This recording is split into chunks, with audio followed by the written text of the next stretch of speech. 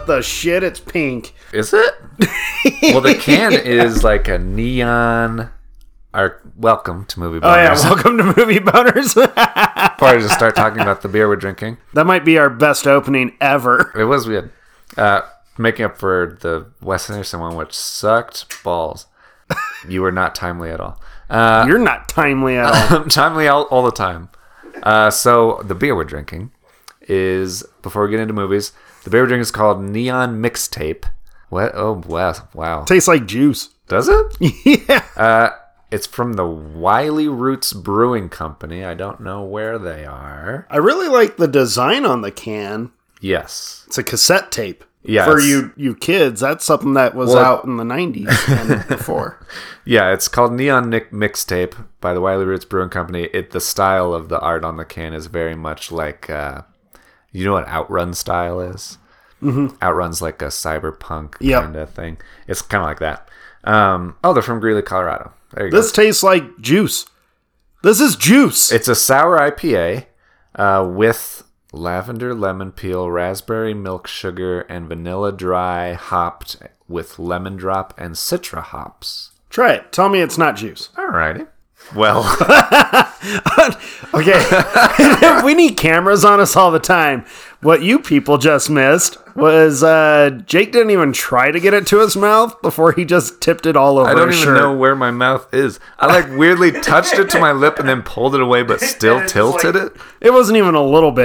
That was a full gulp that you just spilled. I do know why. So there's a little bit around the rim of the can, and I was gonna mention, oh yeah, it is pink, in the middle of trying to drink it. Okay, let me try this again. Wow, that is juice. That's juice. That's not IPA at all. Well, I mean, that's not bad. It's juicy. The fact that it tastes exactly like juice. Yeah. I feel like this might be the only sour, quote unquote, beer. Yeah. That I might actually be able to drink. That's good. That's good. I was a little nervous that you wouldn't like it, but we liked it enough, at least. You got me drinking some weird shit today. Family owned and operated. Yeah. So that's good. Yeah. I do get the kind of the raspberry most. It's kind of a berry, fruity drink. Yeah, it's juice. This guy's, it's juice identifying as an IPA. Yeah, exactly.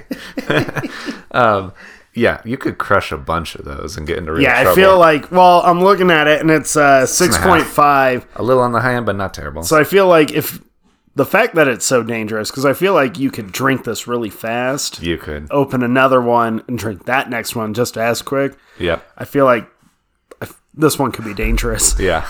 We'll stick to one. Don't want to go crazy. Before we get into this episode, I think we had some other extracurricular movies to talk about. We do. You and I both seem to have had a rare moment where we got to watch something other than movies that we're prepping for. Yeah, not that we're complaining. Non-episode topic related. Yeah, we're not, because we just get to watch movies all the time. Who am I to complain about watching movies? But I think you put it, recreational watching. Yeah, isn't exactly the easiest thing for you and I these days. Yeah, and somehow we managed to do it. Yeah, yeah, and a lot of my recreational watching is TV. Yeah. But yeah, we watched a couple of interesting movies. Which one do you want to talk about first? Well, let's talk about the one that you and I both accidentally watched. And these are all ones that came out pretty recently.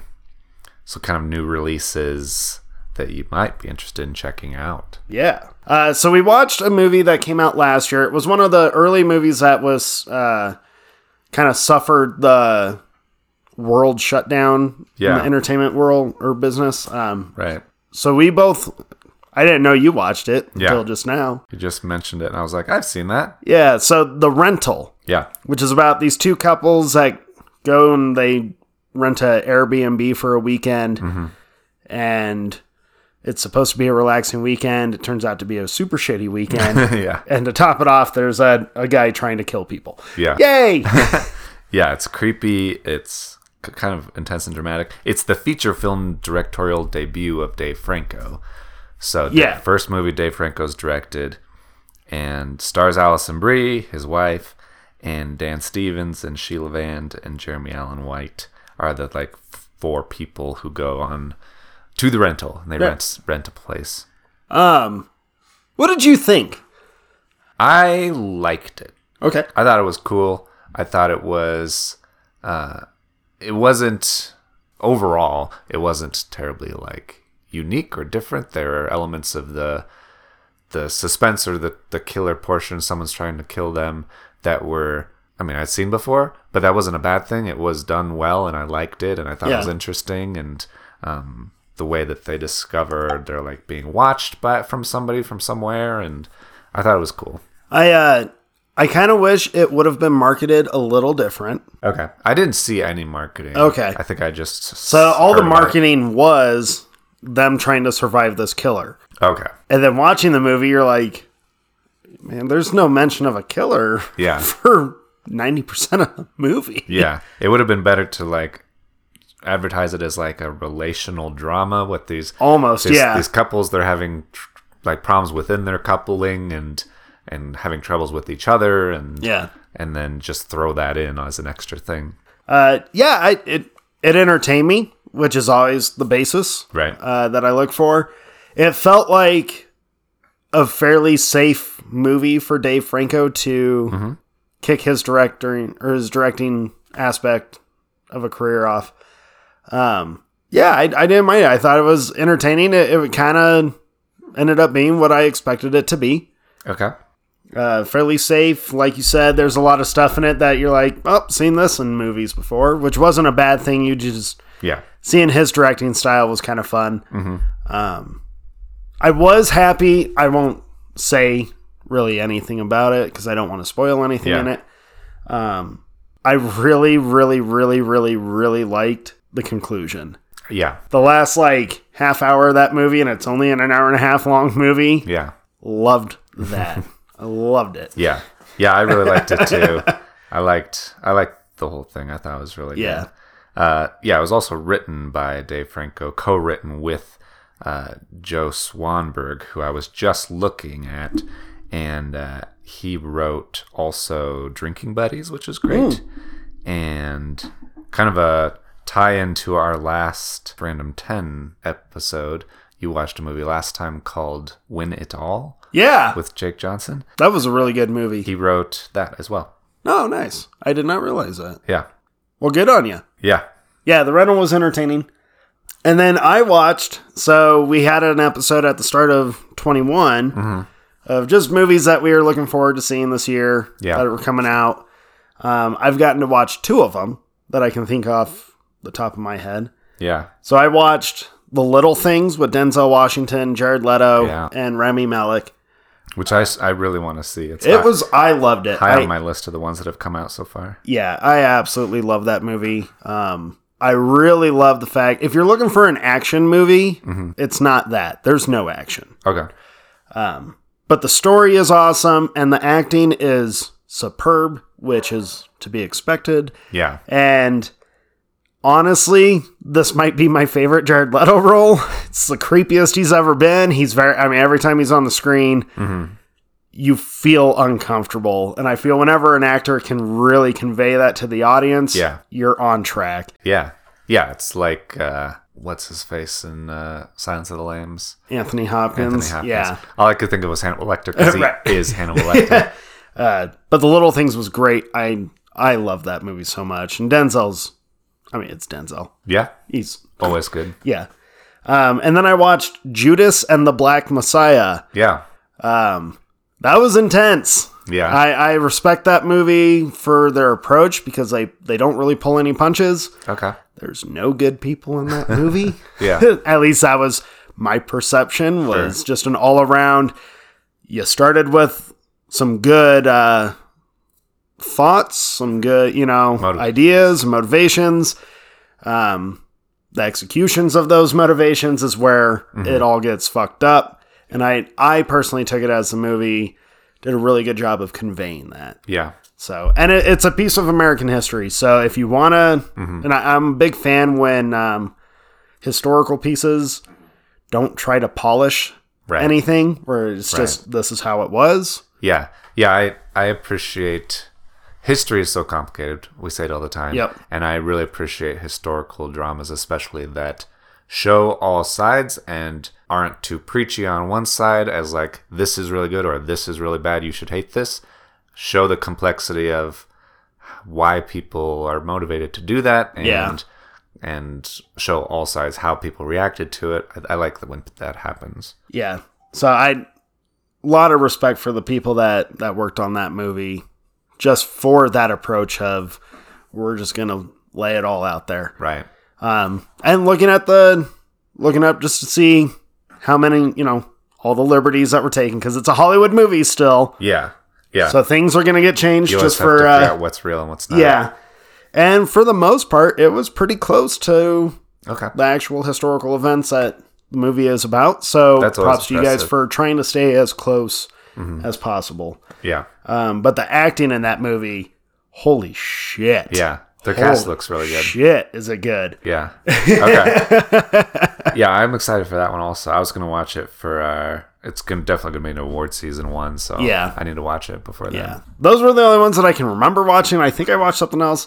Okay. I can't remember if it's being nominated in the Golden Globe because they have so many goddamn categories that you get lost. Yeah. I know I'm way behind the times, but I did just start watching The Last Dance, the documentary series about Michael Jordan and the Bulls. I didn't see it on there.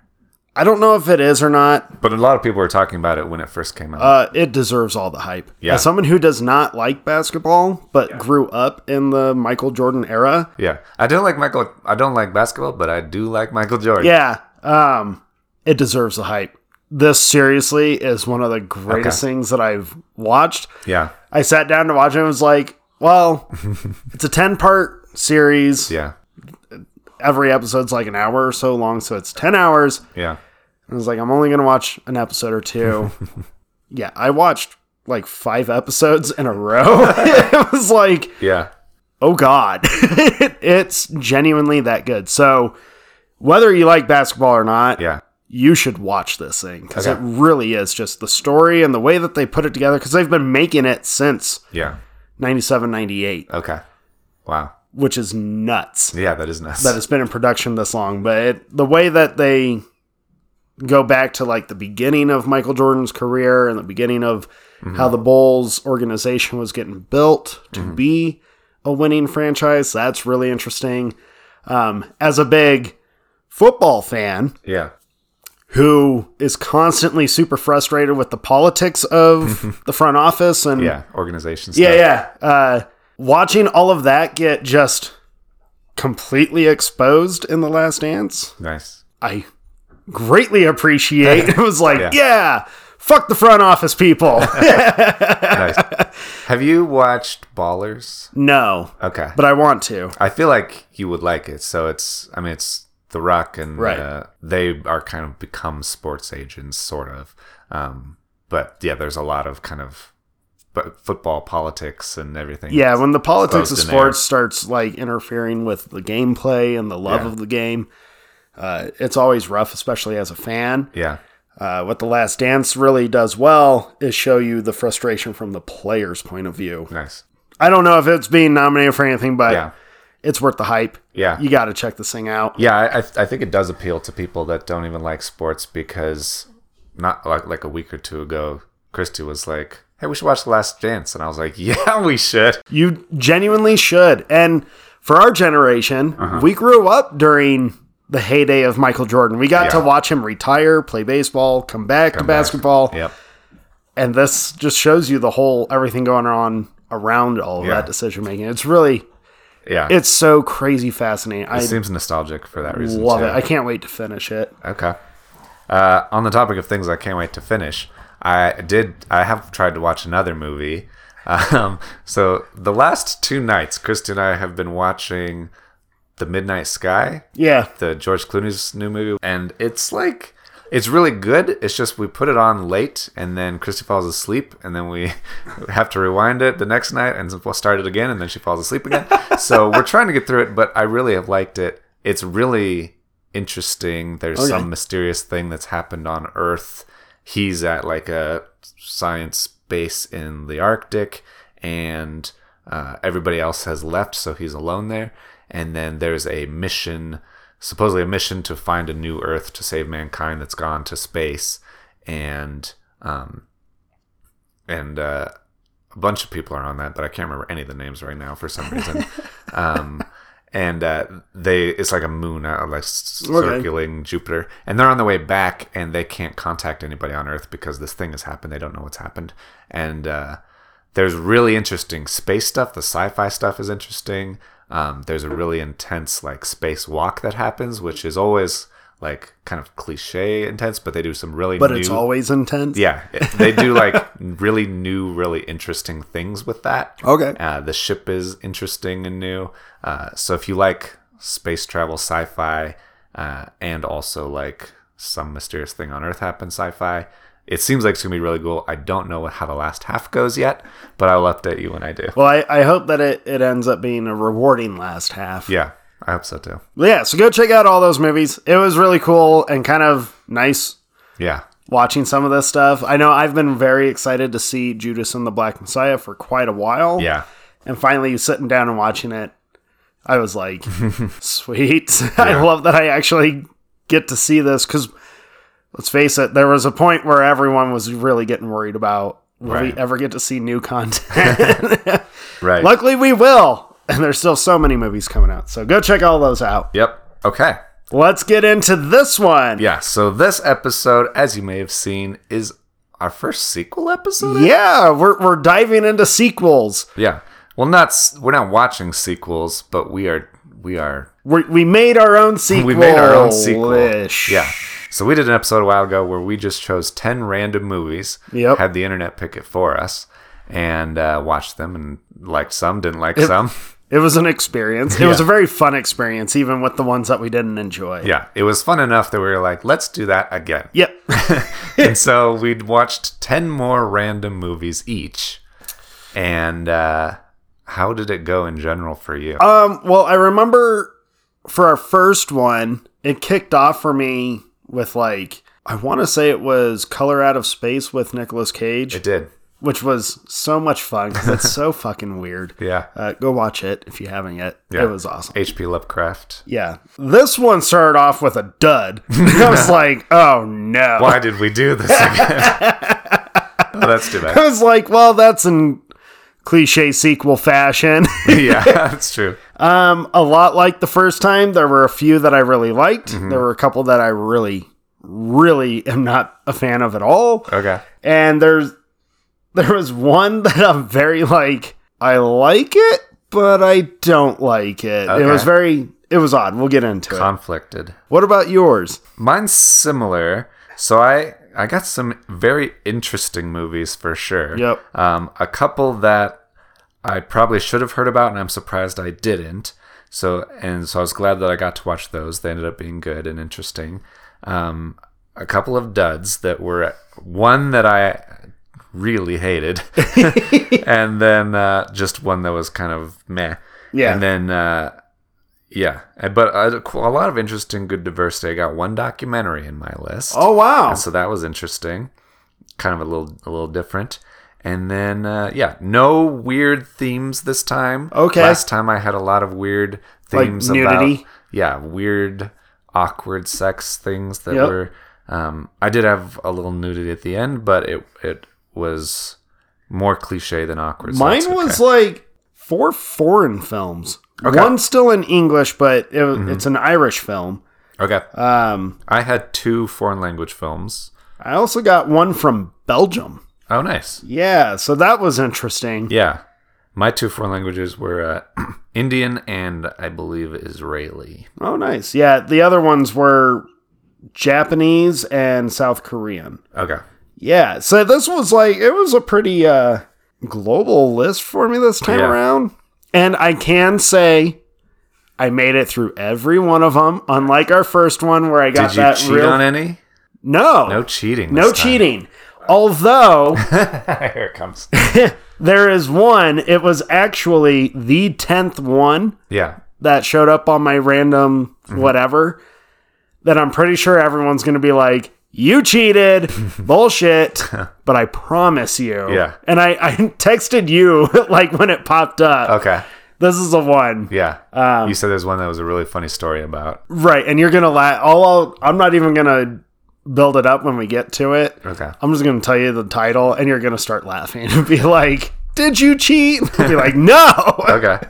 Yeah, I also did not cheat at all. Is this the first episode we did not cheat on anything? I think that might be. Weird. The only one that we've entirely followed the rules. I guess there's a couple with weird stories about them, so I can just save it for when we get to those. So, do you want to start with your dud? Sure. And then we'll go into my actual interesting good one. Oh, okay. So stick around for that. Awesome. I'm so glad I get to start it off. We'll start it off weak. Yeah. I shouldn't say that it was like 100% dud. It was like 80% dud. Okay. Enough. Yeah. To know it was... Yeah, so the first one that showed up, it's called Alex in Venice. Okay. It's with Mary Elizabeth Winstead, Chris Messina, Jennifer Jason Leigh, and Don Johnson. Interesting. Right. So I also had a Jennifer Jason Leigh movie. Ooh. A different one. Okay. So the cast, I was like, oh, this could be really good. It's Chris Messina's directorial debut. Okay.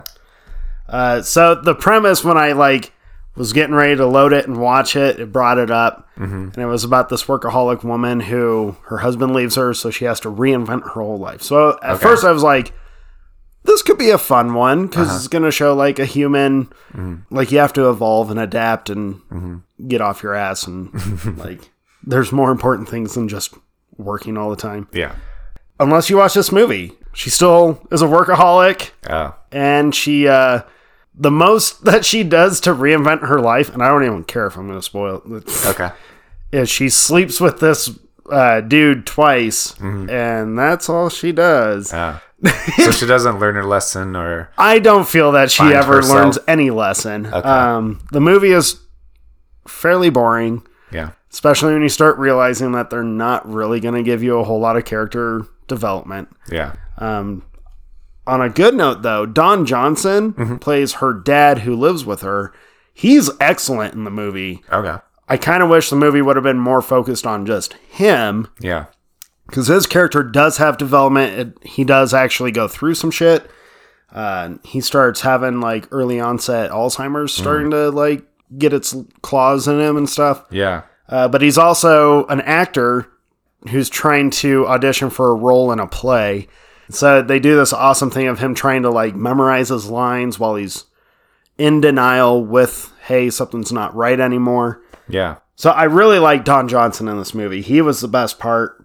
The acting wasn't bad from everyone else. It was just the movie. If you're going to make a movie about reinventing life, you should probably actually show said characters reinventing their lives. Yeah.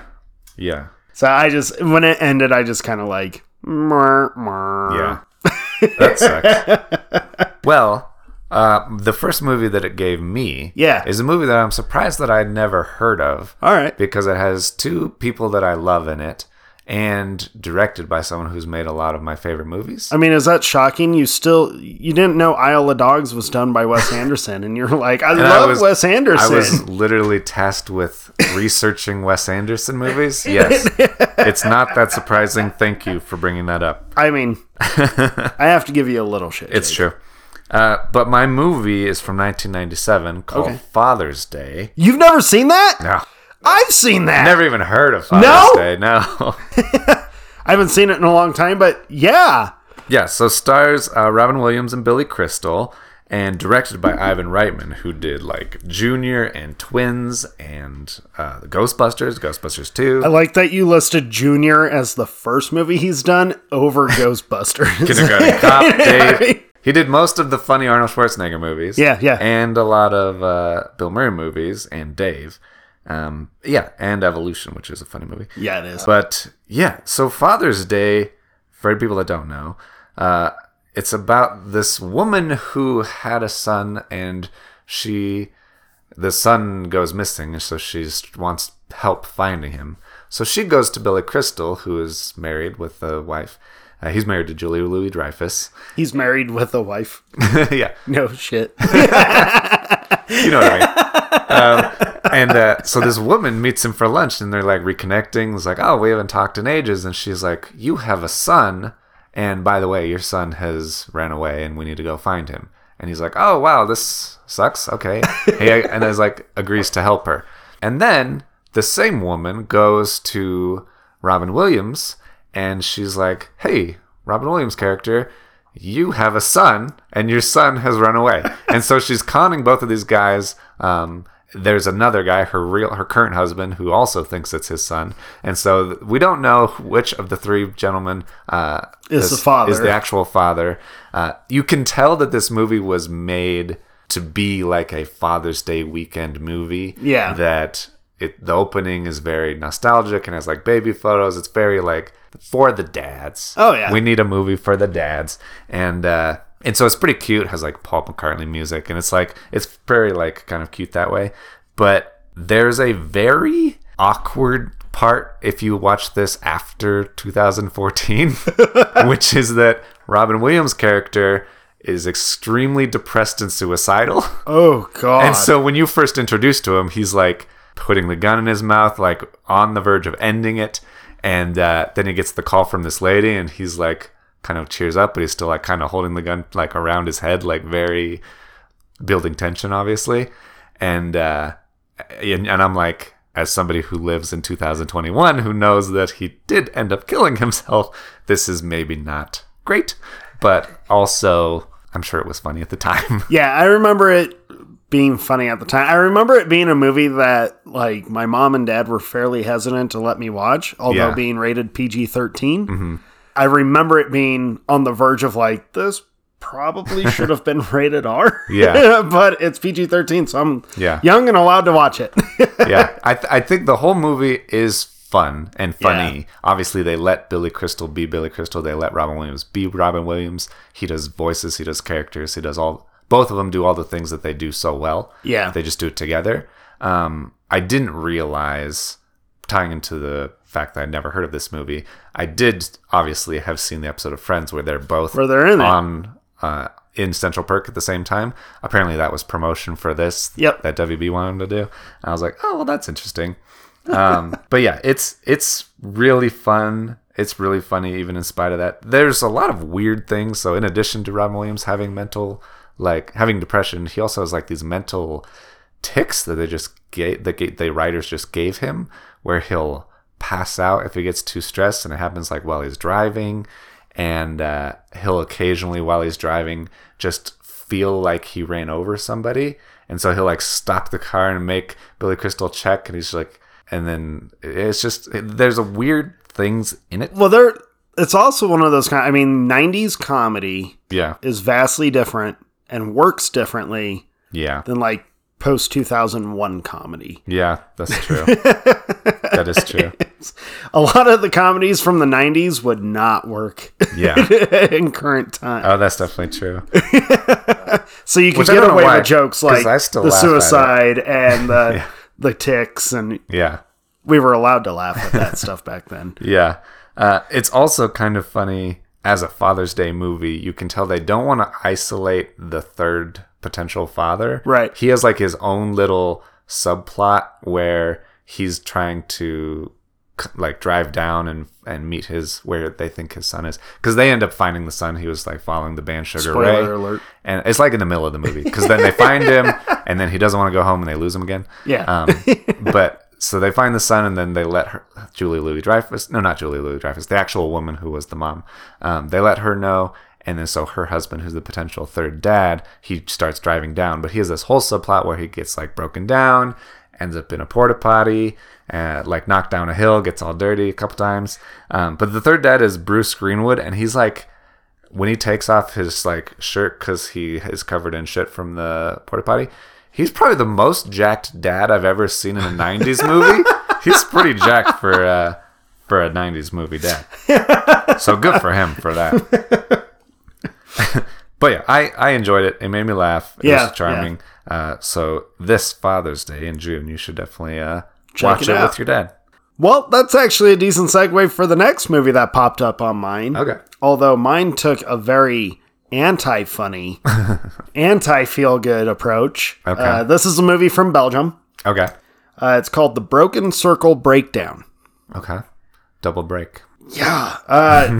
So when I loaded this one, I didn't even bother reading like what it was. I just last time I did that with Alex from Venice, I was like, this movie's bullshit, so I'm just going to watch it. Okay. It is in Dutch, which was pretty cool. Yeah. And then also there is English in it. So it's about this couple who are in a bluegrass band. Okay. Because the main character, the guy, loves America, loves like country music in America. So he starts a bluegrass group in Belgium. So every song they sing is in English. Okay. And then like covers of American bluegrass I don't know if they're covers or not. Okay. I don't know. They could be. Who knows? You're not a big bluegrass follower. Right. Music's super catchy in it. Yeah. But yeah, and then every like spoken dialogue is all in Dutch. But so it turns out that this movie is about, so that couple, they have a child who is diagnosed with cancer, and it's a very rough go of it. Okay. So the movie is about how they process their grief and their frustrations towards each other. Yeah. While still trying to maintain like kind of this hopeful environment for their child. And it's, Jesus Christ, this movie knocked me on my ass. It was like, I was not prepared for this movie. It's very emotional. Very good. Very emotional. It is a near perfect drama. Okay. But then out of left field, out of nowhere, it goes on two super high charged, like, political rants. Oh, okay. That for me really, like, took me out of the movie. Yeah. And then it wasn't quite as emotional after that. But I felt like their political rants just unwarranted. And when I was looking up the production stuff on it, I guess the star of the movie also wrote the movie, purposely put those rants in after early stem cell research stuff in like 2001, 2002 was denied in the States. Yeah. After that happened, this writer and actor changed his script to include these rants to be like anti-Republican stuff. Okay. And it just felt so out of place for it. I mean, I can see the connection in the movie, but for the most part, it just took me out of the movie. Yeah. I went from being like super emotionally invested in the story to like, God damn it. Yeah. Yeah. But for the most part, I would still recommend it. Not if you're looking for something to feel good or date movie style, but it's a very well made movie. Yeah. For the most part. Okay. More so than, I mean, the political stuff that gets thrown into it. I mean, side with whatever you want. I don't know. Everyone has their reasonings. Right. It just took me out of the movie. Yeah. But that one, I was like, hey, if that felt like a notch up compared to the first one. So I was like, maybe I got hope. Yeah. And that went downhill. Yeah. So it was that one sticks with you too. Okay. Yeah. The connecting piece between that movie and my next movie is that my next movie is also foreign language. Okay. With a little bit of spoken English dialogue also. This is odd that there's like a decent segue so far. This is also the one that I hated the most. Oh, okay, cool. So it's also the most recent. So my second movie that I watched is a movie called, it's Indian, so this might not be correct, but it looks like it's pronounced Galabo Satabo. The fuck? And it's from 2020. Oh, okay. It's an Indian movie, like 100% Indian dialogue, except for a couple times they use English dialogue. But so the weird thing about it is it's not like a Bollywood. Ooh, did you spill on yourself? Not as much, but yeah. Nice. It's not like a Bollywood movie, which I like Bollywood movies. I think that the music and dancing is fun. I especially like the action and the like kind of over the top effects. Yeah. I think that they can be really fun. This is not that. This is so it was on Amazon for one thing. Okay. It was apparently bought by Amazon. The quality is top notch. Like everything about it is obviously super well made, high quality. But the movie is boring as fuck. So said that while you were drinking. Yeah, I wasn't expecting that. Oh, man. So, honestly, I was watching this movie, and I was watching it, and I felt like I was a long way into it. Were you like 20 minutes? And I was like, okay, so it has to be almost over. We've gone through a lot of stuff. A lot of stuff's happened, but at the same time, nothing's happened. And I like pause it. I look at how much time's left, and there's still 45 minutes. Oh, no. It was like, I think it's like a 2-hour movie. So I was like not just over halfway, and I was like, God damn.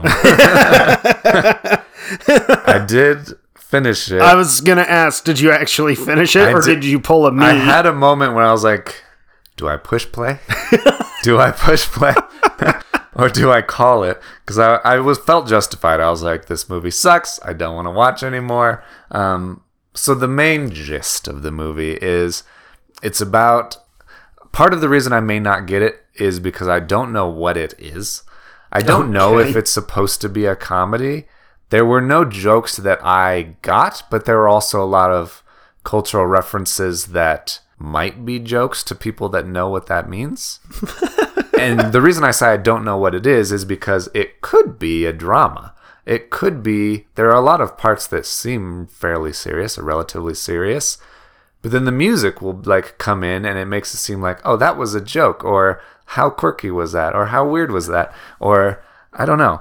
And so it seems like it is kind of maybe dry comedy, or I don't really know. So you were super bored and super lost. I was pretty lost. I followed the story. So the story is about, I guess to give it one piece of praise, it is like shows kind of India and this like small little ecosystem in this apartment building. Well, it's not really an apartment building. It's this mansion that this lady owns and her family's owned forever. And she's renting out rooms to tenants. So her husband is the landlord. He's like this old guy who's the landlord. And he's a super piece of shit guy who's like stealing from his tenants and selling it to like make money. Okay. All he's concerned about is making money and trying to become rich. And but he's poor as shit. And so he keeps trying to, and he'll like steal from his tenants. He'll do terrible things. So there's this one guy who's living there with his like 5 sisters, and he, I guess he's like a legacy. His family's lived there for a long time. He's paid rent with receipts for a really long time, but he pays like less than half of everybody else. So the landlord keeps trying to raise his rent. He has like a vendetta with this guy, and then so the landlord, his wife who owns it, is like sick and dying, because she's old and he's old too, but she's like 18 years older than him or something like that. And so he's trying to scheme his way to have the mansion inherited by him so that he can have the mansion, kick out all the tenants, just become like a rich guy.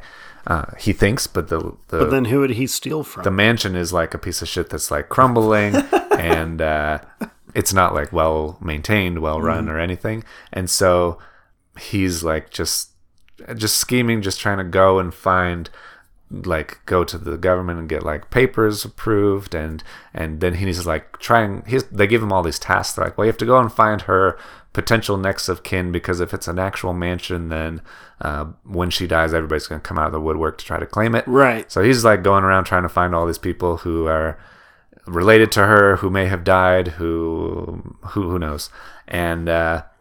And then he's like, while she's sleeping, he's like trying to get her thumbprints on the paper to like approve certain documents. And then he brings it back, and he did the right hand instead of the left hand. And so she's like wakes up, she has like ink all over her hands. And it's parts of it, it feels like there should be jokes in it, but I didn't laugh at all. I was bored out of my mind. It is well shot and well edited, but I hope Amazon didn't pay that much for it. Or I hope the Indian market gets it, and there are billions of people there. They might love it. They might make billions of dollars. Good for them. But it wasn't for me. Right. I have no segue. That's fine. Our segues ended. Darn. We made it pretty far. We did. So the third movie that showed up on mine takes place in France, but it's all English. Okay. So the next one showed up called Dead in France. Okay. And again, I was like, I'm not reading any synopsis anymore. I'm just going to hit play and we'll go. Yeah.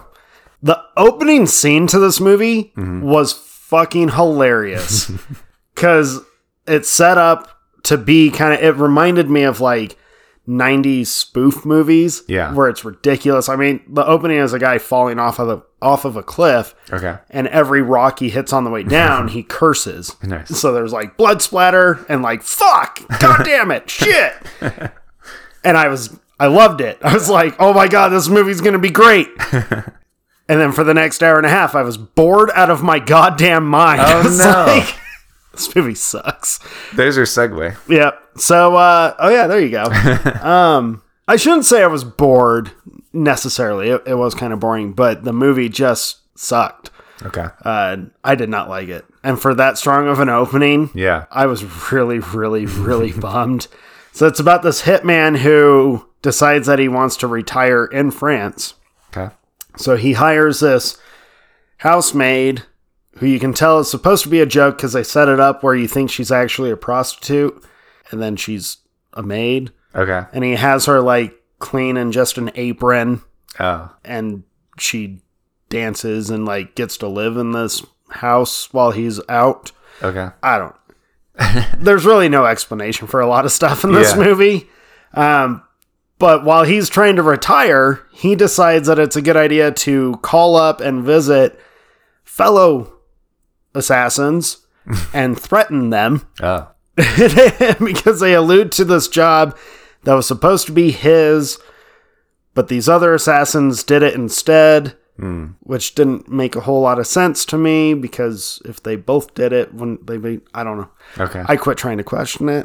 And then it's like, then the housemaid, her boyfriend, I think was supposed to be satirical and super ridiculous where he thinks he's a gangster, but he's just an idiot. Okay. He tries to act like he's got some brass balls, but he's an idiot. There's these two con men that are just stupid. Like, the movie sucked. And when you meet the housemaid's boyfriend, out of nowhere, it's a fairly lengthy, semi-graphic, I shouldn't say graphic, that makes it sound super bad, but there's a montage of him and her just having sex everywhere in this house, from inside to the pool. Okay. Just everywhere. Yeah.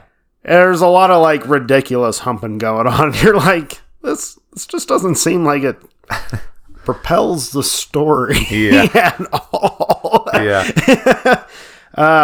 And obviously everything collides and shit is supposed to hit the fan, but it just kind of like, this movie does what? And then it ended and I was like, all right, well, I guess I get to add that to my watch list of all the movies I've watched on your never watch again list. Yeah. Yeah. Well, it was funny because when I looked up like production notes, there's like none. Yeah. It's like, oh no. That's funny. So yeah, that was I was getting real bummed out at this point because I was like, two super duds, one fairly depressing movie. It's like, the sequel sucks. Call that the sophomore slump. Yep. Well, my next movie I actually liked quite a bit. Well, that's good. I'm glad your list rocked. So my next movie is actually a TV movie. I could tell while I watched it because it would fade to black where the commercials would be. Oh, okay. And then it would come where back. The music like crescendos and then cuts. Yeah. And so I was like, oh, this was a TV movie in the 90s. So it's from 1990. It's my Jennifer Jason Leigh movie. Okay. It's called Buried Alive. And it has... Sounds familiar, actually. It has Jennifer Jason Leigh who plays this wife. She's a wife and... She's great in the character, but her character is a super big bitch. She plays the wife of Tim Matheson, and he's very likable. He's a contractor who moved home to this small town with her, like brought her with him, and he built the house that they're in, and he's starting up like this construction business, trying to make it into a big business. There's a guy who wants to buy his construction business from him for like $1.5 million. So he's getting fairly successful, but he's best friends with the sheriff of the town, and they go like fishing, and he tells him like, oh, I don't really like being behind a desk. I really wish I could get back to working with wood with my hands and actually create things. So they do a good job like establishing his character. And then you find out that Jennifer Jason Leigh is, and they've also been trying to get pregnant for a year, is a big part of it. And but you find out that she is having an affair. Naturally. And she's having an affair with William Atherton. Who you will recognize as the reporter from Die Hard. Oh, really? Yeah. That guy's a douche. Yeah. I mean, he plays douches. I don't know the actor douches. He plays douches, and he plays a douche in this one where he's a doctor, and they're like having an affair, and she's talking to him about how she hates her life and hates her husband, and then he has these fish that are like very rare fish that he will dissect, and I don't know exactly why he dissects them, but he dissects them, and he knows that they have a gland that you can extract some venom from, which will kill a person super easily. Okay. And so that's such an odd detail. Well, they scheme together to actually do that, and she like squirts some in her husband's wine at dinner and tries to kill him. She thinks that she does kill him. It's not a spoiler that he doesn't die because the movie is called Buried Alive. So he gets paralyzed by this venom, obviously, and it's very lucky for him because they kind of speed through the proceedings. So after he's found dead and declared dead, she's like, I want it done super quick. I don't want like a wake. I don't want a viewing. And so they were about to like drain him of his blood and fluids and everything, and like fill him with embalming fluid and the whole 9 yards. But it comes through that she doesn't want to wake, and so they're like, oh, we won't do that then. And so they don't cut him at the last second and drain him. And then she goes like super cheap on the casket. She's like, just give me like the shittiest thing you have lying around. It's like this old pine casket. And so he doesn't have anything super difficult to break out of, so that's good. And then convenient. He gets extra lucky because it like rains on the night he's buried. So it's like this big, super huge rainstorm. Gets all muddy. He wakes up underground in the casket, buried alive, and it's like starting to like leak in through the cracks in the wood. And so he like starts punching at the casket and breaks it, and then the mud comes in. It's actually pretty well done. It's pretty accurate to like all the details of how difficult it would be to break out of this ground. They don't like skip over it. Yeah. It's all the mud starts seeping in, and he's like about to drown. I guess the only extra convenient part, other than the ones I've already mentioned, is when he breaks up and sticks his arm through the hole, he can eventually break up all the way through the surface. Naturally. And his hand comes out, which means he was only buried like 2 feet deep and not 6 feet. So also convenient for him. But he ends up breaking his way out, and because it's raining, there's lightning, he's crawling out of the ground, he's still somewhat paralyzed. It's very much like Night of the Living Dead. Yeah. He moves kind of like a zombie. He's like a normal living person, and ends up going back home and sees her and her like the guy she's having an affair with. Yeah, the lover. He sees them together. Ends up kind of like falling asleep in the basement, and then instead of the first thing I would do is go to your best friend who is the sheriff, who just explain I'm not actually dead and they tried to kill me. That's the simplest way to solve this movie, but it doesn't do that. Instead, he ends up kind of toying with them, tormenting them. He learns some things that makes him actually kind of like hate her more than what she already did to him, and so he ends up kind of trapping them both in the basement of the house, and then using all of his construction skills to, over a couple of days, put up plywood out of the like basement door and like build a maze throughout his entire house, re-architect his entire house into this maze that they like walk through, crawl through. It's pretty intense, pretty cool, and pretty scary. And I think they do a good job of like establishing character, establishing why he would do this, how he can do this, who she is, why she's doing this. So I think it does a really cool, interesting job. It's pretty thrillery, and I mean, it borrows a little bit from the zombie theme, which is always nice. And then his sheriff friend is also kind of trying to, like, he notices some weird stuff and is also kind of like on the case at the same time. So I liked it quite a bit, especially for a TV movie. I feel like if I saw this on TV in the 90s, it would have been amazing. Yeah. Well, mine, I really liked this next one. This was a great redeeming movie for me. Good. It's a British remake of a movie called Cat People, which I have never seen. Okay. This one's called Cat Girl. Okay. It was made in 1957. It's like an independent British film company that remade this classic horror or movie from the 1940s. Is it the original American? Or is the original also British? I don't know. Okay. I think it's American. Okay. But I don't know. Gotcha. I never saw it. Sure. Anyways, for a movie made in 1957... Wow. They really called back to like the feeling, the tone, everything about the classic Universal monster movies. Yeah. And I loved it to the point where I was like, is this actually from 1957? I went pretty like, are we sure on the date on this? Yeah. But just that kind of callback was instantly appealing to me because I love the classic monsters. Yeah. Especially those movies. Mm-hmm. And this felt like it belonged right in that whole aspect. So it's about this woman who is going back to her ancestral home reluctantly because she's kind of been, you get the sense that she's been trying to cut all ties to her family. Yeah. And her uncle's the only surviving one besides her. Okay. And her uncle is like, she's got to get here because I have to tell her about the family curse. Okay. And their curse is it gets wonky. So they can be, they're like connected to leopards. Okay. And they can like project their spirit into a leopard and vice versa. It gets weird. And control it? Yeah. Okay. And so her husband, it's her husband, and one of their other friends that are going to this house. And when they get into her home village, there's this doctor that works there that she used to date. And her and this doctor, the doctor's trying to like kind of slyly rekindle something while at the same time her husband and her friend are having an affair. Yeah.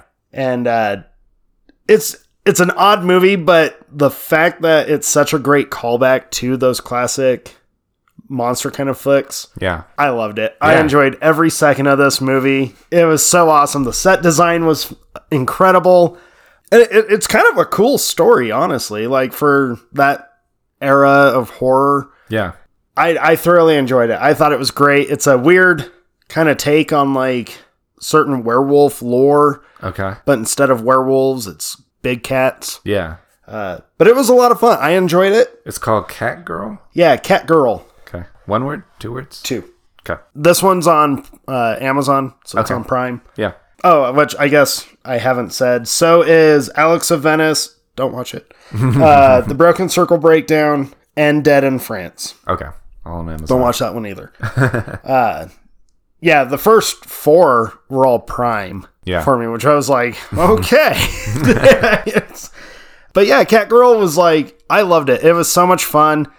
Great monster movie. It's unique. Yeah. And that kind of callback, and it's done so well like I said, to the point where I'm like, I think they misprinted the date. There's no way this was done in 57. That's awesome. But it was. Okay. So very much enjoyed that one. It was nice to watch that one. Yeah, that sounds like a lot of fun. We talked about in the monster movie episode, we're both big Universal Monster fans. Yeah. And so I'll have to check that out. Yeah, if you liked this it that one much. fits right in that kind of style, which just, it made me so happy. That's awesome. So my next movie is a very interesting kind of weird one.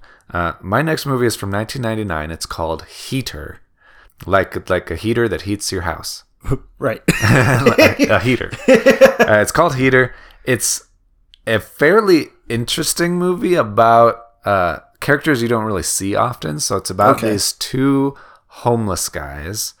It's about one homeless guy, and he is trying to get enough money to stay at this place. it might be a halfway house. It's this room he's renting from just these people. He's trying to get enough money to like stay there more. And he meets this other homeless guy, and this guy's carrying around a heater in a box that he has a receipt for that he's trying to sell to people to make some money.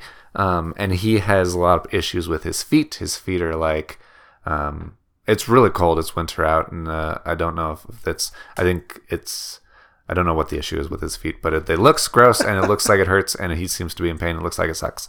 The reason I say it's interesting about something that you don't see a lot about is you don't really see movies with homeless people as central characters. Right. And I liked it that I thought that it did an interesting thing where it kind of showed in reasonable honesty how homelessness is and how the parts that suck.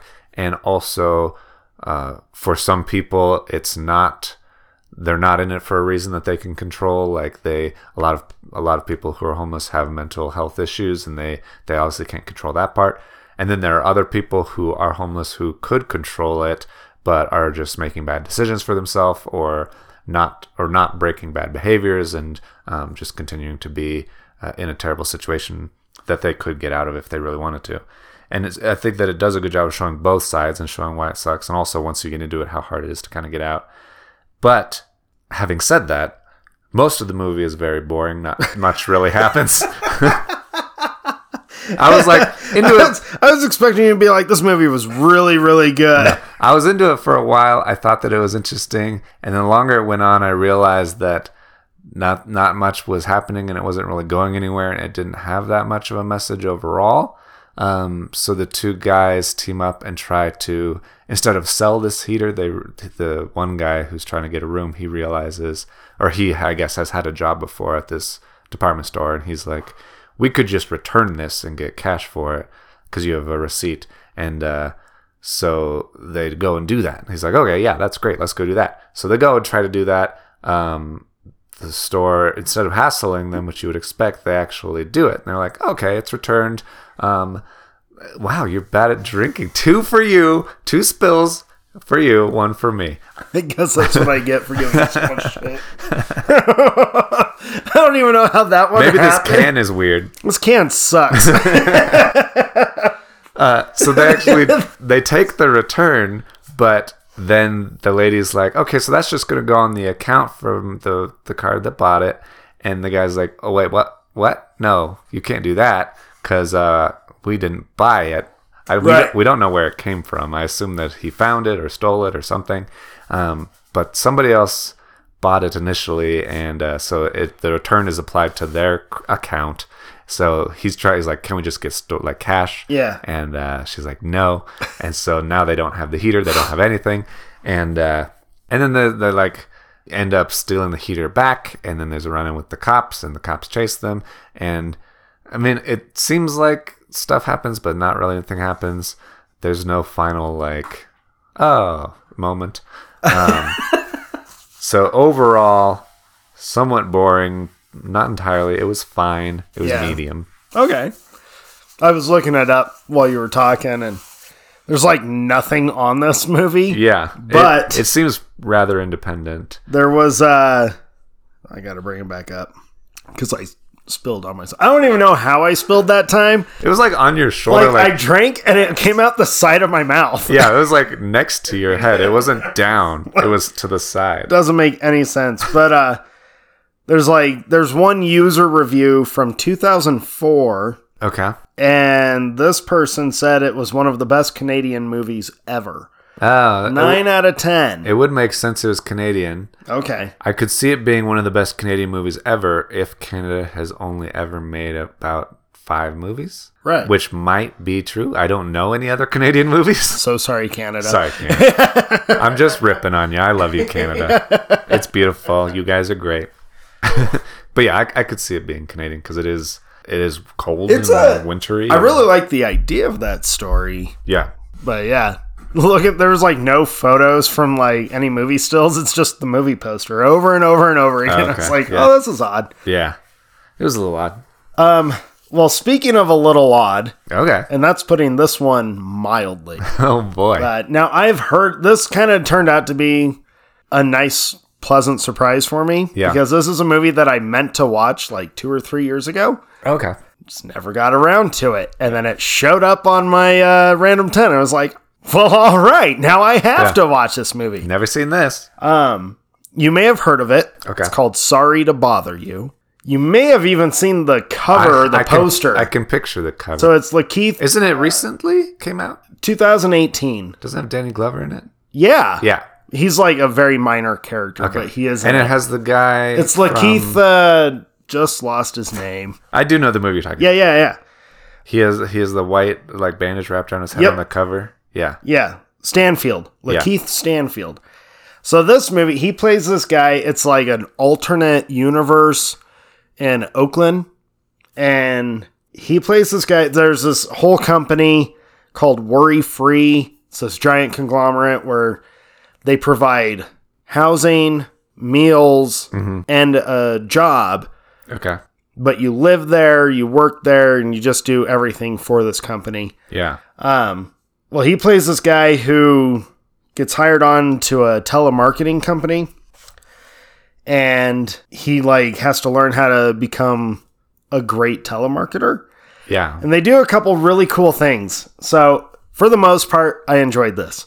What I didn't enjoy is it ends up being super preachy on a couple things that I was like, if you didn't get super preachy, this movie would be great. Yeah. But I still love the imagination for the story. So a couple things they do.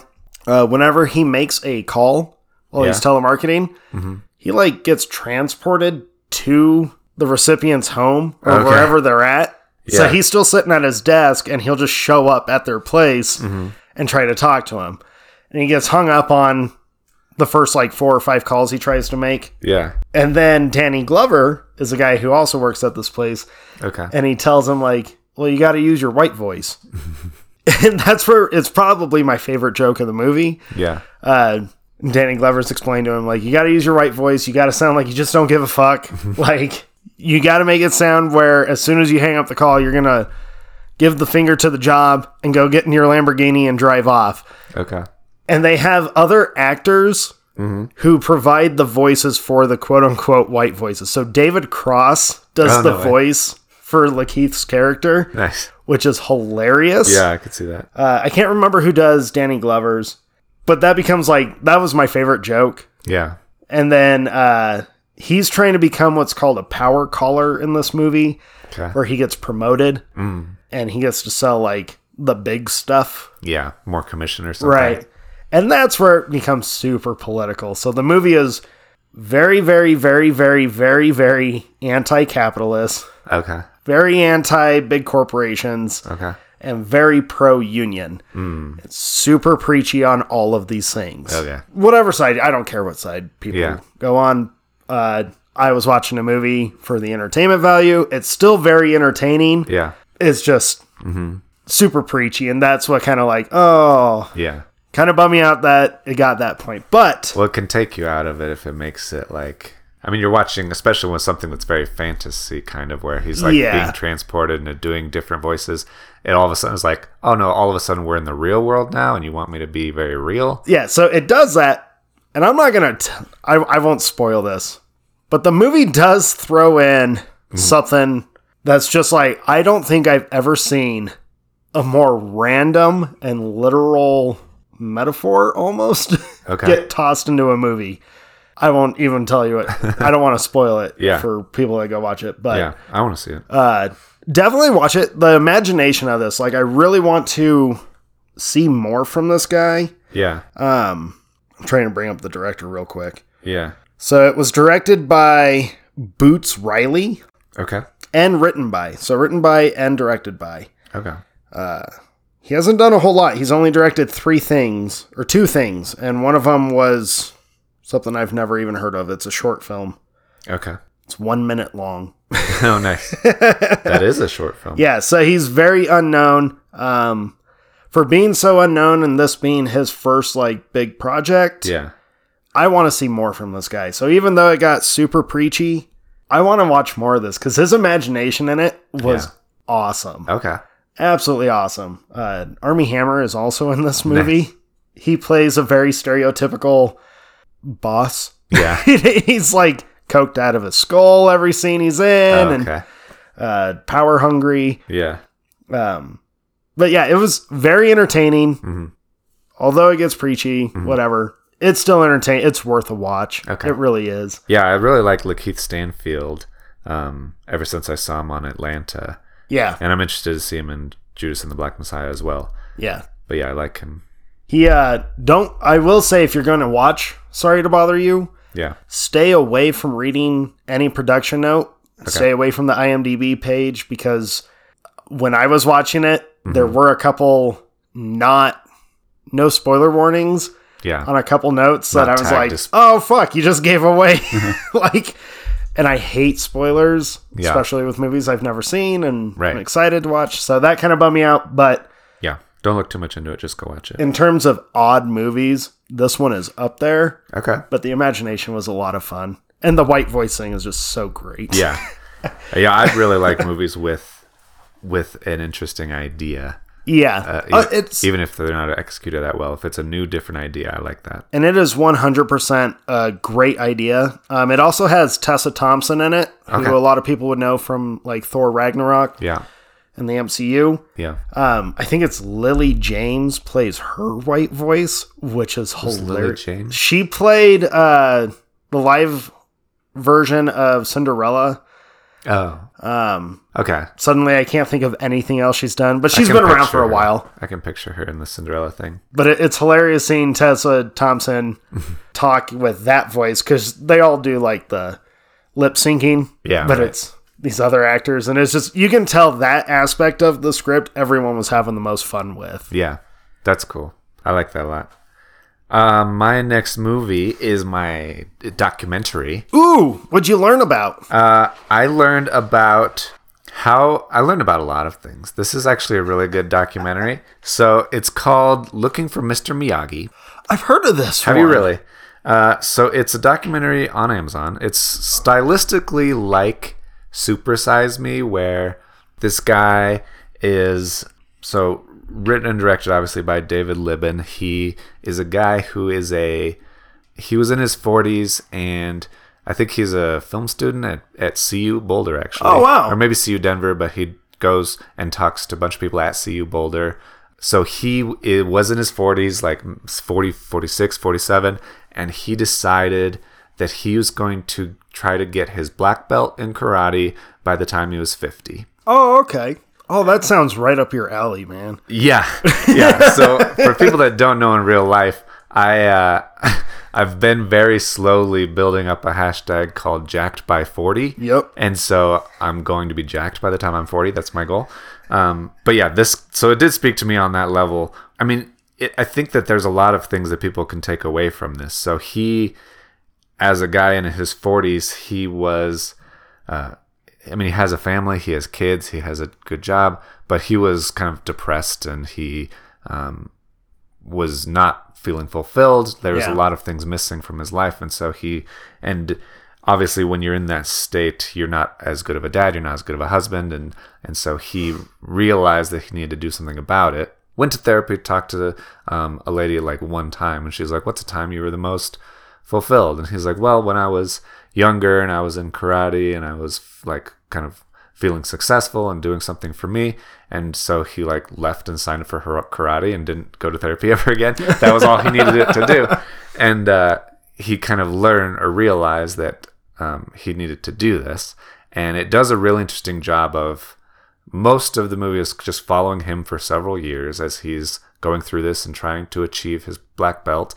And they kind of show the progression of time, because every hour that he spends training, he'll put a stone in a jar. Oh, and his goal is to like see how many jars full of stones it'll be before he gets his black belt. And he has his own dojo that he goes to, and his own sensei. And obviously he talks about the Karate Kid a little bit and how inspirational that was. Hence the title. Yeah. But that's just like a small part of it. And he's specifically trying to achieve it in Shotokan karate, which I guess is a specific style.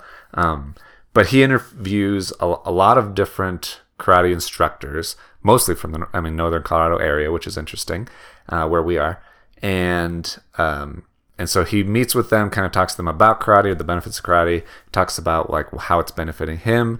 And you can kind of see over time how he's having this pursuit, having something to do. He's a better father. He's a better husband, even though I think it does a good job of showing the sacrifices also, where he has to go to class like at least once a week or whatever. And so he has to leave his wife with the kids, and it might be a bad day. The kids may be like high energy, acting up, screaming. And so she is honest about being times where she would rather he stayed home, or but still being supportive, not asking him to stay home, but just being honest about this is not easy. And he appreciates her, and she is seeing the benefits also. So it's mutual, but tough, like life is. Right. And it's really interesting. And then as he's progressing and getting better and getting higher belts and stuff, he's realizes like he's kind of limited by his own body. Like he's just going to karate is not enough. And so he goes to like CU Boulder and talks to physical therapists, and they kind of measure his physical abilities, right? And realize that he's like, I mean, he's late 40s and he's overweight, and not terribly overweight. He's just kind of like middle, but he is to the point where he can bench more than he can squat, which shouldn't really happen. And so they take like initial measurements of everything, like how well he can breathe while running, his endurance and all that stuff.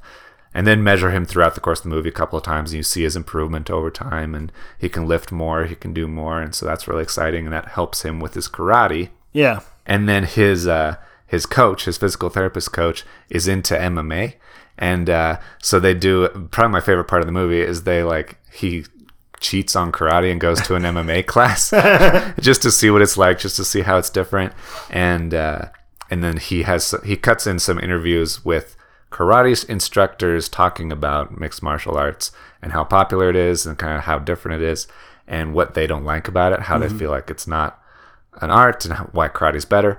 And then he cuts in like a conversation, the MMA instructors talking about the things that people dog on MMA for and why MMA is actually good and why they like it, kind of defending it. And I thought that was interesting to see both sides. Yeah. And, there are benefits to both, but the benefits are very different. And his needs, his interests certainly lie more in karate. He benefits more from just the structure and the demonstration and the performance and the progression through belts and all that stuff. Not really much in the needing to fight, needing to defend yourself and be real. So it was a really, really good documentary. I liked it a lot. I thought it was well cut and it was interesting. I thought he was interesting as like a host. Yeah, it was really good and inspirational. And I think I see a lot of what he described and what he experienced in all people, especially all people who are getting into 40s and 50s. Right. But especially in men, I think that there's a certain thing that men need, a goal to strive for and achieve more than, I mean, it seems like family isn't enough always. Like you need something, and career isn't enough always. You need something that's personal, that's yours, that you can improve on and achieve. And it's different for everybody, but I do think that a lot of people seem to feel more fulfilled and less likely to have like a midlife crisis and try to throw their whole world out of balance. If you're actually working towards something. Yeah. And so it was good to kind of to see it happen and see it benefit. I liked it quite a bit. Cool. Yeah, I had heard about it, but I never saw it. Yeah. But now that I know what it's about, I'm very intrigued on that. Yeah. Might have to check that one out. My next one was a South Korean film, which, if you've been listening to us, you know, like, I have enjoyed some South Korean films, especially from one filmmaker. This is not one of his. Yeah. It's just same country. Yeah.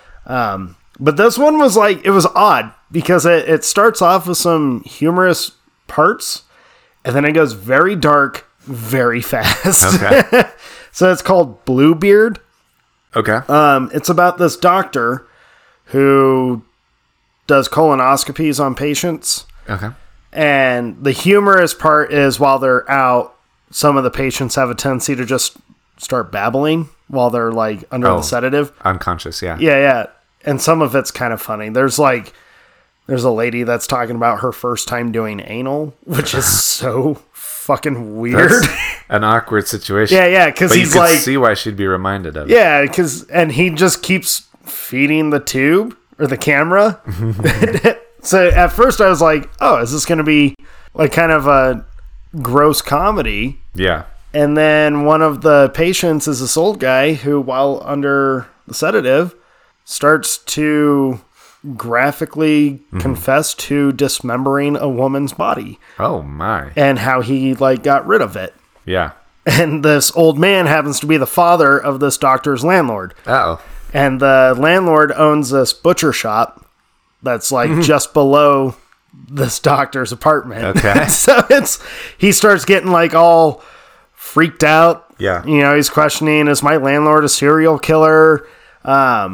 He also is divorced from his wife, but has a son, a young son. Mm-hmm. So he's like always stressed about that. Yeah. He's super exhausted. He drinks all the time. He stays at the office. One of the nurses that works at the clinic, she's got a crush on the doctor, but he's trying to maintain some form of professionalism. Yeah.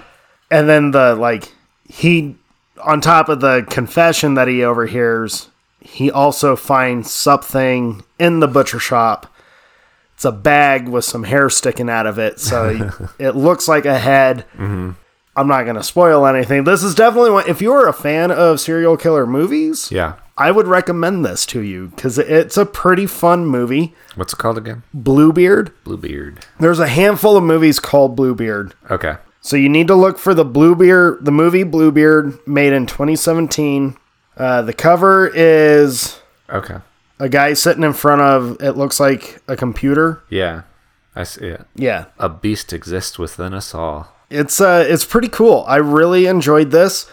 It does get caught up towards the final act, and you could tell the people that wrote it got caught up in, should we put twist endings in it or not? Okay. And so there's a lot of, it kind of unravels a little bit towards the end, which was slightly disappointing. Yeah.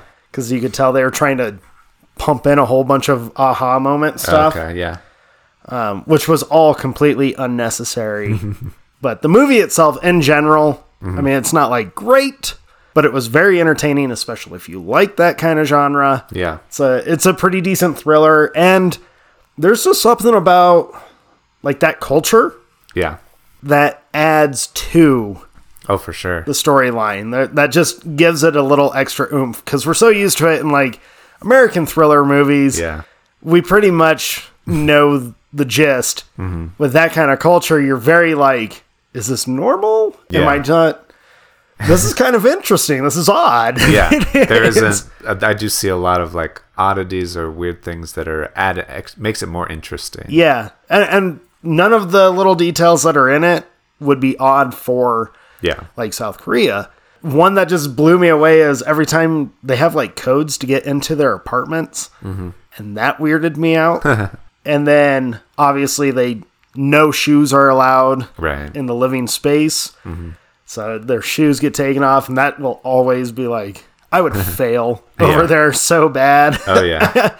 But it was I really enjoyed it, even with the super stumbly conclusion of the movie. Okay. Definitely worth a watch. Yeah. It's a couple hours long. It doesn't feel like it drags too long. It's just, it constantly has you being like, this doctor should get the fuck out of there. Like, this is... Yeah.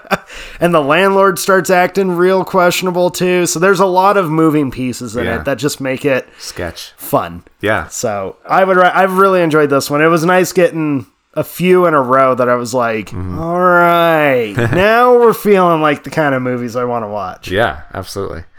My next movie is one that I liked quite a bit as well. It was a drama, straight drama, and also foreign. All right. So this is I believe, Israeli movie. Oh, okay. From 2009 called Jaffa. Are you sure that's what it's called? Or are you just mispronouncing? I'm pretty sure, because they say the word Jaffa in the movie. Oh, okay. That's fair. Jaffa is a city. It's the name of a city.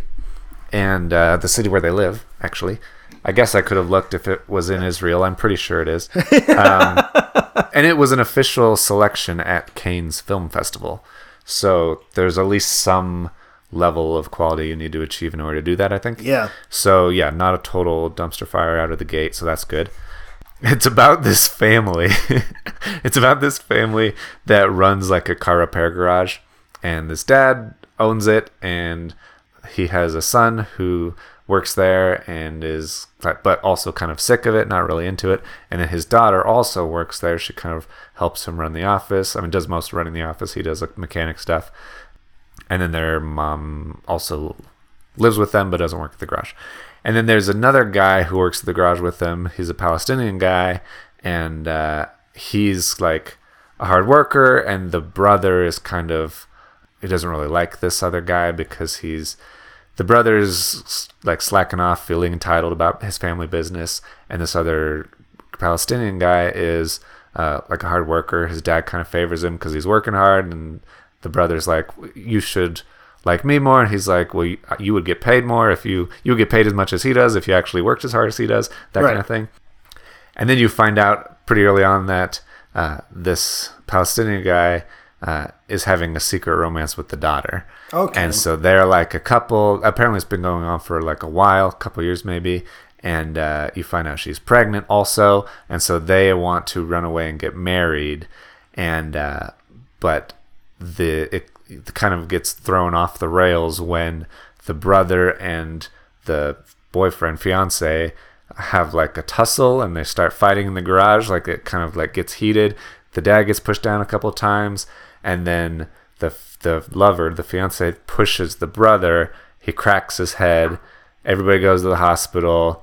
Brother dies. Right. She like schedules an abortion. She's shit. The boyfriend, the like lover, goes to jail. Like gets charged with manslaughter. Quick. Yeah. Like shit starts kicking off. He gets charged with manslaughter. That she like starts to cut ties. She's like admits that she was pregnant eventually, cancels her abortion appointment, and ends up having the baby, but she tells her parents that it was an affair with a married guy. Okay. And tells the fiance in jail that she had the abortion. Kind of cuts ties with him, like so he doesn't come looking for her later. So the rest, that's like halfway through the movie. The rest of the movie, she's like a single mom, learning to raise this like daughter. The boyfriend never really totally leaves the picture. There's still like a romance there. It's a really good, really interesting movie for someone who doesn't really like dramas. Right. I really liked it. All right. Yeah, it was a good movie, and yeah, interesting and intense. Very well acted, obviously. All of the drama parts were adequately dramatic. Nice. It was beautiful. I liked it. Yeah, you're not one to like. I mean, you like drama, but it's not your go-to or one that you actively. I don't have fun watching it. Yeah. Really. Well, it doesn't help that a lot of dramas tend to not be necessarily like feel good. Yeah. Like you usually finish a drama just kind of feeling Right. And I mean, I watch movies. I like movies that they don't have to be fun, but I do like movies that are more bigger ideas, something I wouldn't see in real life. Right. Because I want not an escape so much, but I want something I wouldn't normally see in this magical world on the screen. And if I'm watching something that is just a shitty situation with shitty people, I'm like, you can see that down the street. Like, why am I watching this? Well, shockingly, that is a great segue into this next movie that popped up for me. In what way? Something you don't see in the real world. Okay. At no point is anything in this movie the real world. Nice. So this movie is from Japan. Okay. It's nuts. This movie's nuts. It's called Bleach, which as I had no clue. Yeah. This movie is a live action adaptation of a manga series and an anime series. Okay. Now, for someone, I don't watch anime. Yeah. There's like a couple that I've watched with my daughter, and that's where it ends for me. Yeah. Not my genre. Right. Teach their own. Right. But this movie was a fucking blast. That's awesome. It's so ridiculous. It's over the top. It's got funny moments in it. It's got some pretty cool sequences in it. So it's about this high schooler who can see the dead. Okay. And he comes across this girl she's a soul reaper. So she like sends good souls to the soul world. Yeah. It's not heaven. It's just like, I forget what they call it. Where they go. Yeah. And then there's these monsters who are like tainted evil souls that have mutated into creatures. I forget what they're called. Yeah. That she hunts and kills. Dude, that sounds cool. And dude, the creature designs are fucking badass. Okay. They're huge. They're insane. Yeah. And he like, because he can see the dead already, he can see this soul reaper, and she's like, you're not supposed to be able to see me. And then she realizes like, oh, these monsters are coming to kill you because they want to absorb your power because you're not just a human, apparently. Yeah. And she gives him her powers, but she gives him too much of her power. So he becomes what she calls a substitute reaper, which was the only thing I was like, ooh, that's a bad name. That's a bad name. Yeah. And he's like reluctant about it, and he plays kind of the bumbling idiot who's being tossed into this whole fantastic world. And then these other two reapers are hunting both him and her down because she's not supposed. It goes against Reaper code apparently to give your powers to a human. Okay. It's a nuts movie. It's all over the map, but it was very entertaining. Yeah. Very fun. I love the creature designs. I'm sure a lot of people will be like, you should watch the series or read the mangas. Yeah. I can't guarantee I'll do that. But this one, I thoroughly enjoyed this one. When I found out that it was based on anime, I'll be honest, I was like, oh crap.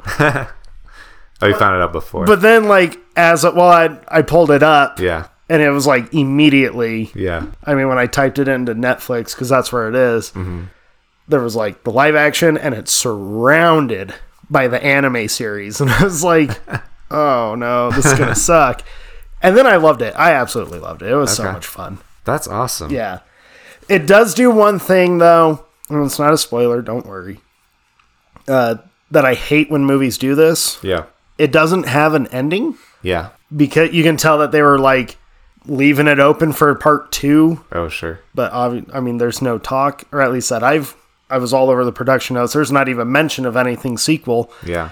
And I hate it when movies are preemptive on the like, we'll be super open-ended. Yeah. And then there's never a... Yeah, you'd rather have one full movie and then build a series from there. Yeah, I kind of wish it would have been like a 2.5 hour movie, maybe even push the 3 hour mark, honestly. Oh, okay. Just to really show him developing and like really seeing this whole other world. Interesting. That's really my only criticism of it. Other than that, if you want something that's just like ridiculous, it's fun, it's weird, this movie's it. Okay. Yeah, I'll have to check that out. I think really you would really dig it. He gets a pretty badass sword in it. Bleach. I love badass swords. So my next movie is the first horror movie on my list. First? That implies there are more. That's true. Basically. Oh. Kind of. I'm not sure. Ish. We'll see. Wow, that like devolved really fast, Jake. Well, I mean, I feel like they're horror, but maybe they're more closely tied by supernaturalness. We'll see how it goes. So this movie, first of all, figuring out what movie this was and finding this movie was a little confusing. I went through a whole ordeal to figure out where it was and what it was and how it came to be. So to start out, my movie is called The Ouija Possession from 2016. There are The Ouija Possession. And there are about 1 million different movies about Ouija stuff. Ouija. Like Ouija board. Yeah. Well, it ends in an A, though. I know, but it's pronounced Ouija. Okay, so it's the Ouija Possession. Hey, listeners, give Jake so much shit. I know that a Ouija board is that because everybody's said that my entire life, but I've never actually seen the word. No? I don't think so. Huh. If you look at like IMDb, there are 1 million movies with Ouija in the title. At first, I thought this was like part of a series. It's not. And then the part I was extremely confused about is that I was looking at this movie, and then there's another movie that came out a year before it called Jonah Lives, and that movie the synopsis sounded exactly like the movie that I had just watched. Okay. And so I was like digging into it. Apparently, so Jonah Lives was made and came out. Then the very next year, they rebranded it with a new title, released the exact same movie again. Oh my God, really? Called it The Ouija Possession. And so there you go. So there are 2 different IMDb pages for the same movie, just under different titles. And that's why it was very confusing. That's fair. The IMDb trivia also says in the end, and the end credits say also that the budget was less than £150. So I found it on IMDb. It has a 1.9 rating. Yeah, we'll get to that part. It's not a great movie at all. We'll get to that. But for a movie that had a budget of £150, that part is pretty impressive if that's true. It seemed like it should have cost more. Everybody involved must have volunteered their time and effort because no one got paid. Nobody got paid apparently. So it's about starting out. I thought that it might not be that bad. So it seems pretty solid. Cinematography, lighting, acting, sound is all pretty good. But it kind of goes downhill pretty fast and ultimately is very below average. It's a bad horror movie to watch if you want a bad horror movie to watch with like your friends.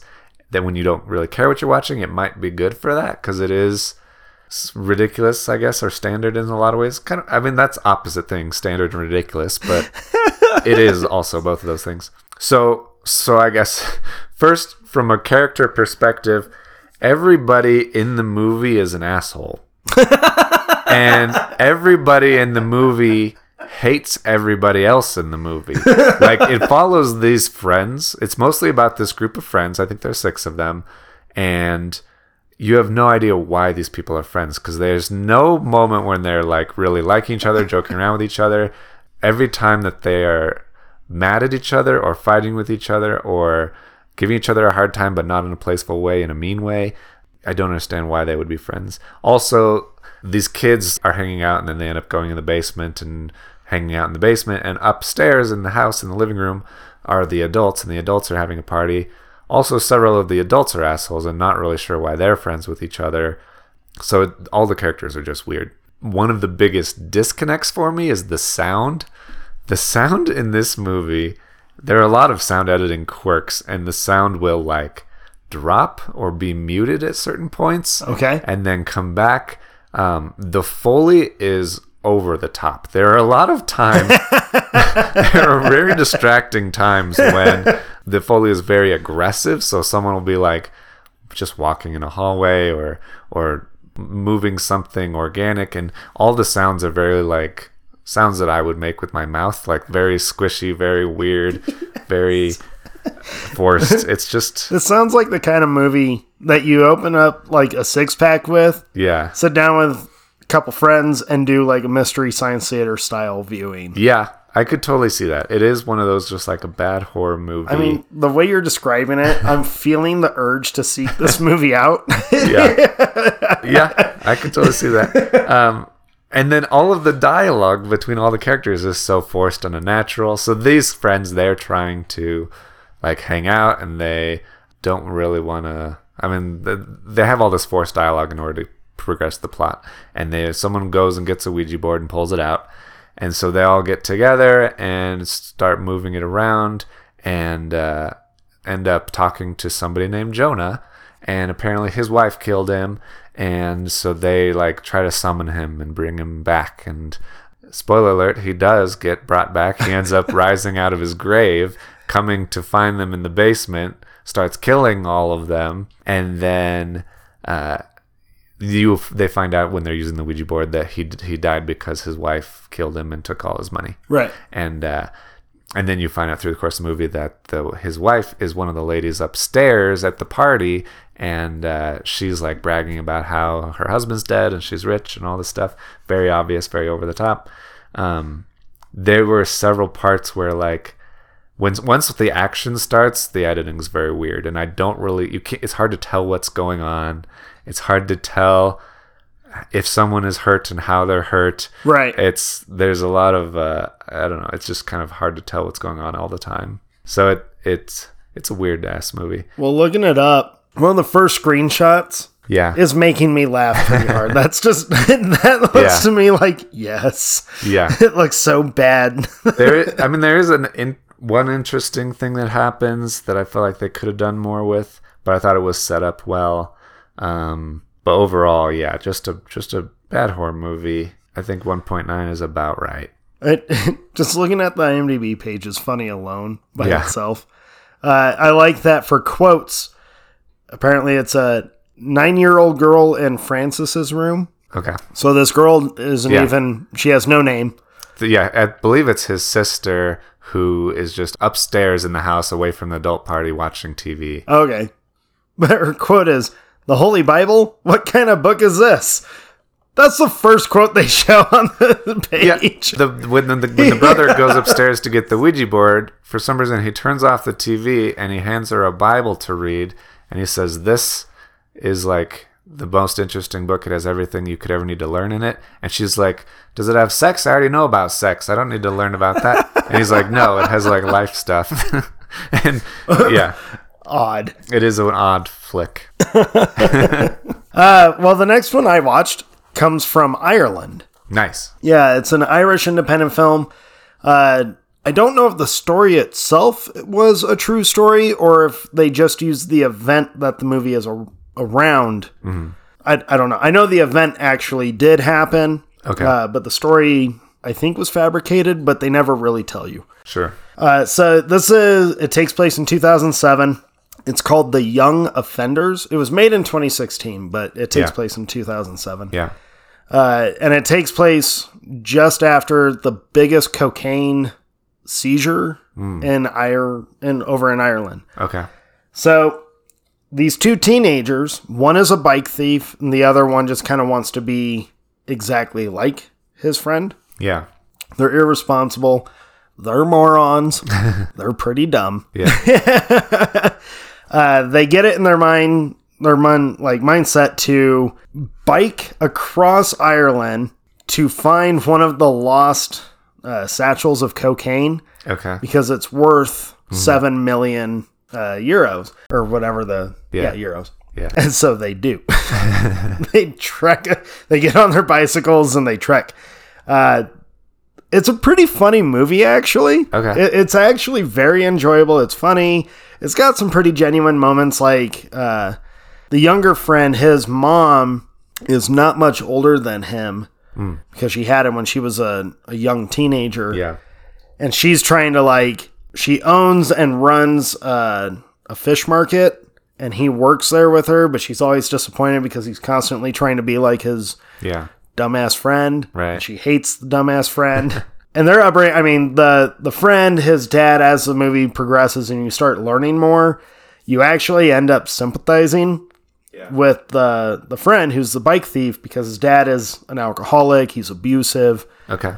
So you kind of sympathize with him from that point. You're like, oh, I get it. I get why you do. Yeah. And, but he there's this whole subplot where they frame this other guy in their town for stealing, and they make a face mask. Okay. That is this other guy's face. Oh. And so the bike thief wears it and they call him Fake Billy. And he rides around this area stealing bicycles. Nice. And it's obvious that it's for comedic effect. Right. There is a bicycle cop, who ignores all other crime just in pursuit of finding and taking down Fake Billy. Nice. That's his whole... And he chases them across Ireland on his bicycle. The cop is the bike too. Yeah. That's funny. It's funny. It was really entertaining. Yeah. I guess they made a TV show, or the movie was made based on the TV show. I can't remember which one came out first, but really entertaining. It was funny. It's got some fun, kind of heartfelt moments. Definitely in the vein of Guy Ritchie style humor. I was about to not in his film style, but that humor. Yeah. So it's very abrasive. Okay. Would be offensive to average audiences, possibly Normal just with people. some of the dialogue. Yeah. But no, it was a very pleasant surprise, and I was like, this one's just fun. Okay. They're so dumb. Yeah. They make such stupid decisions, and you're constantly reminded that they're like 15 and 16. Yeah. Or I think one's 15, one's 17. Okay. And they're stupid teenage boys. Yeah. But Kids being kids. yeah, so the young offenders. It was I really enjoyed it. It was a good one to watch. That sounds awesome. Yeah. So my next movie is a holiday movie. Ooh. Christmassy movie. And it's a Netflix movie, direct to Netflix. I feel like it's basically a holiday Lifetime movie with a Netflix budget. Oh. It's very much one of those like, this is romantic, this is geared towards a certain demographic of women, and it's around the holidays. Yeah. But it does have a Netflix budget, and it has Rob Lowe and Kristen Davis in it. And I mean, they're charismatic and nice and fun. So the gist is, Kristen Davis is what? Why are you making a weird face? I know what movie you're talking about. I mean, you probably saw it scrolling through Netflix a couple months ago. I'm sure that they pushed it pretty hard. Kristen Davis is, I mean, it's a little cliche at times, but the characters are charming enough. So Kristen Davis is married. They're very well off, rich in New York City, and they have a son. She and her husband have a son, and they're about to go to, the son's about to go to college. And she booked them a trip to Africa for their second honeymoon to celebrate being empty nesters together. And literally as soon as her son closes the door to leave for college, her husband turns around and he's like, "We're done. We're getting a divorce." He wheels out bags that he's already packed. He's like, "I'm leaving, and we're not happy. We haven't been happy for a long time." And so she's kind of standing there shocked, and he leaves. So she has to decide what to do. She ends up deciding to go on their second honeymoon to Africa anyway by herself. And the whole movie is basically her finding herself. Basically, it's like a Eat, Pray, Love thing. I did scroll past this one. And I like her character a lot more than I like the Eat, Pray, Love character. She's and different from your movie where it seems like she should learn a lesson or grow or whatever. She does end up finding herself, and she ends up growing and like figuring out what she wants to do. So when she gets to Africa, she meets Rob Lowe. He's in Africa, handsome Rob Lowe, and he's her bush pilot who's going to take her to the where she's actually going to be staying. And during the flight, they fly over and they see. He makes a pit stop because he sees that there's a elephant who has been poached and is dead, and it's very sad. And there's a baby elephant that's still there, and so they go over to try to like help it, and they lay the baby down. And he actually, when he's not a bush pilot, he works at an elephant reserve. Luckily. Oh, okay. And so he calls his friends, compatriots. They bring out trucks. They load the baby elephant up, and he's like, "Okay, now we can go to your hotel." And instead of getting on the plane, she's like, "No, I'm going to go with the baby elephant." Because she used to be a veterinarian. Oh, okay. She used to be a veterinarian, kind of stopped practicing, didn't have to because her husband was rich. And so that was also how she kind of lost her identity also. So she goes with the baby elephant, ends up kind of falling in love with the reserve, taking care of it. It bonds with her, all the other elephants, and everybody's very friendly. And she ends up, instead of going back to New York after a couple of weeks, cancels her flight, calls her son, and she's like, "I'm going to stay here for the next few months. I don't know when I'm coming home." And so she stays in Africa, has Christmas in Africa, eventually does go back to New York City, finds a job as a veterinarian, finds herself. She has a cute romance with Rob Lowe, kind of. They're like, there's chemistry, there's right. Sparks, but nothing ever really happens. I think the kiss, maybe, I don't remember. But he's also kind of a little damaged. His wife died 15 years ago, and he is never really he's lonely, but not really pursuing anything. Yeah. Even though he likes her a lot, he doesn't want to push it, and because he knows she needs to find herself. And so they like have a cute thing, but she ends up leaving and going home, and he continues his life working at the reserve. And then she takes care of all of her son's issues. Her son kind of like figures out what he wants to do. She's very supportive of him. And then after she finds herself, she goes back to Africa. The music swells. They run to each other's arms. They kiss. It's beautiful. It's very romantic. Spoiler alert, by the way. Well, you started the whole thing off with it's a Lifetime movie. Yeah. But with a Netflix budget. So I feel like that's not a spoiler because you know. Yep. Yeah, so she'll get her life together. Yeah. She'll go back. Yeah. And they'll be in love. It was cute. It was basic.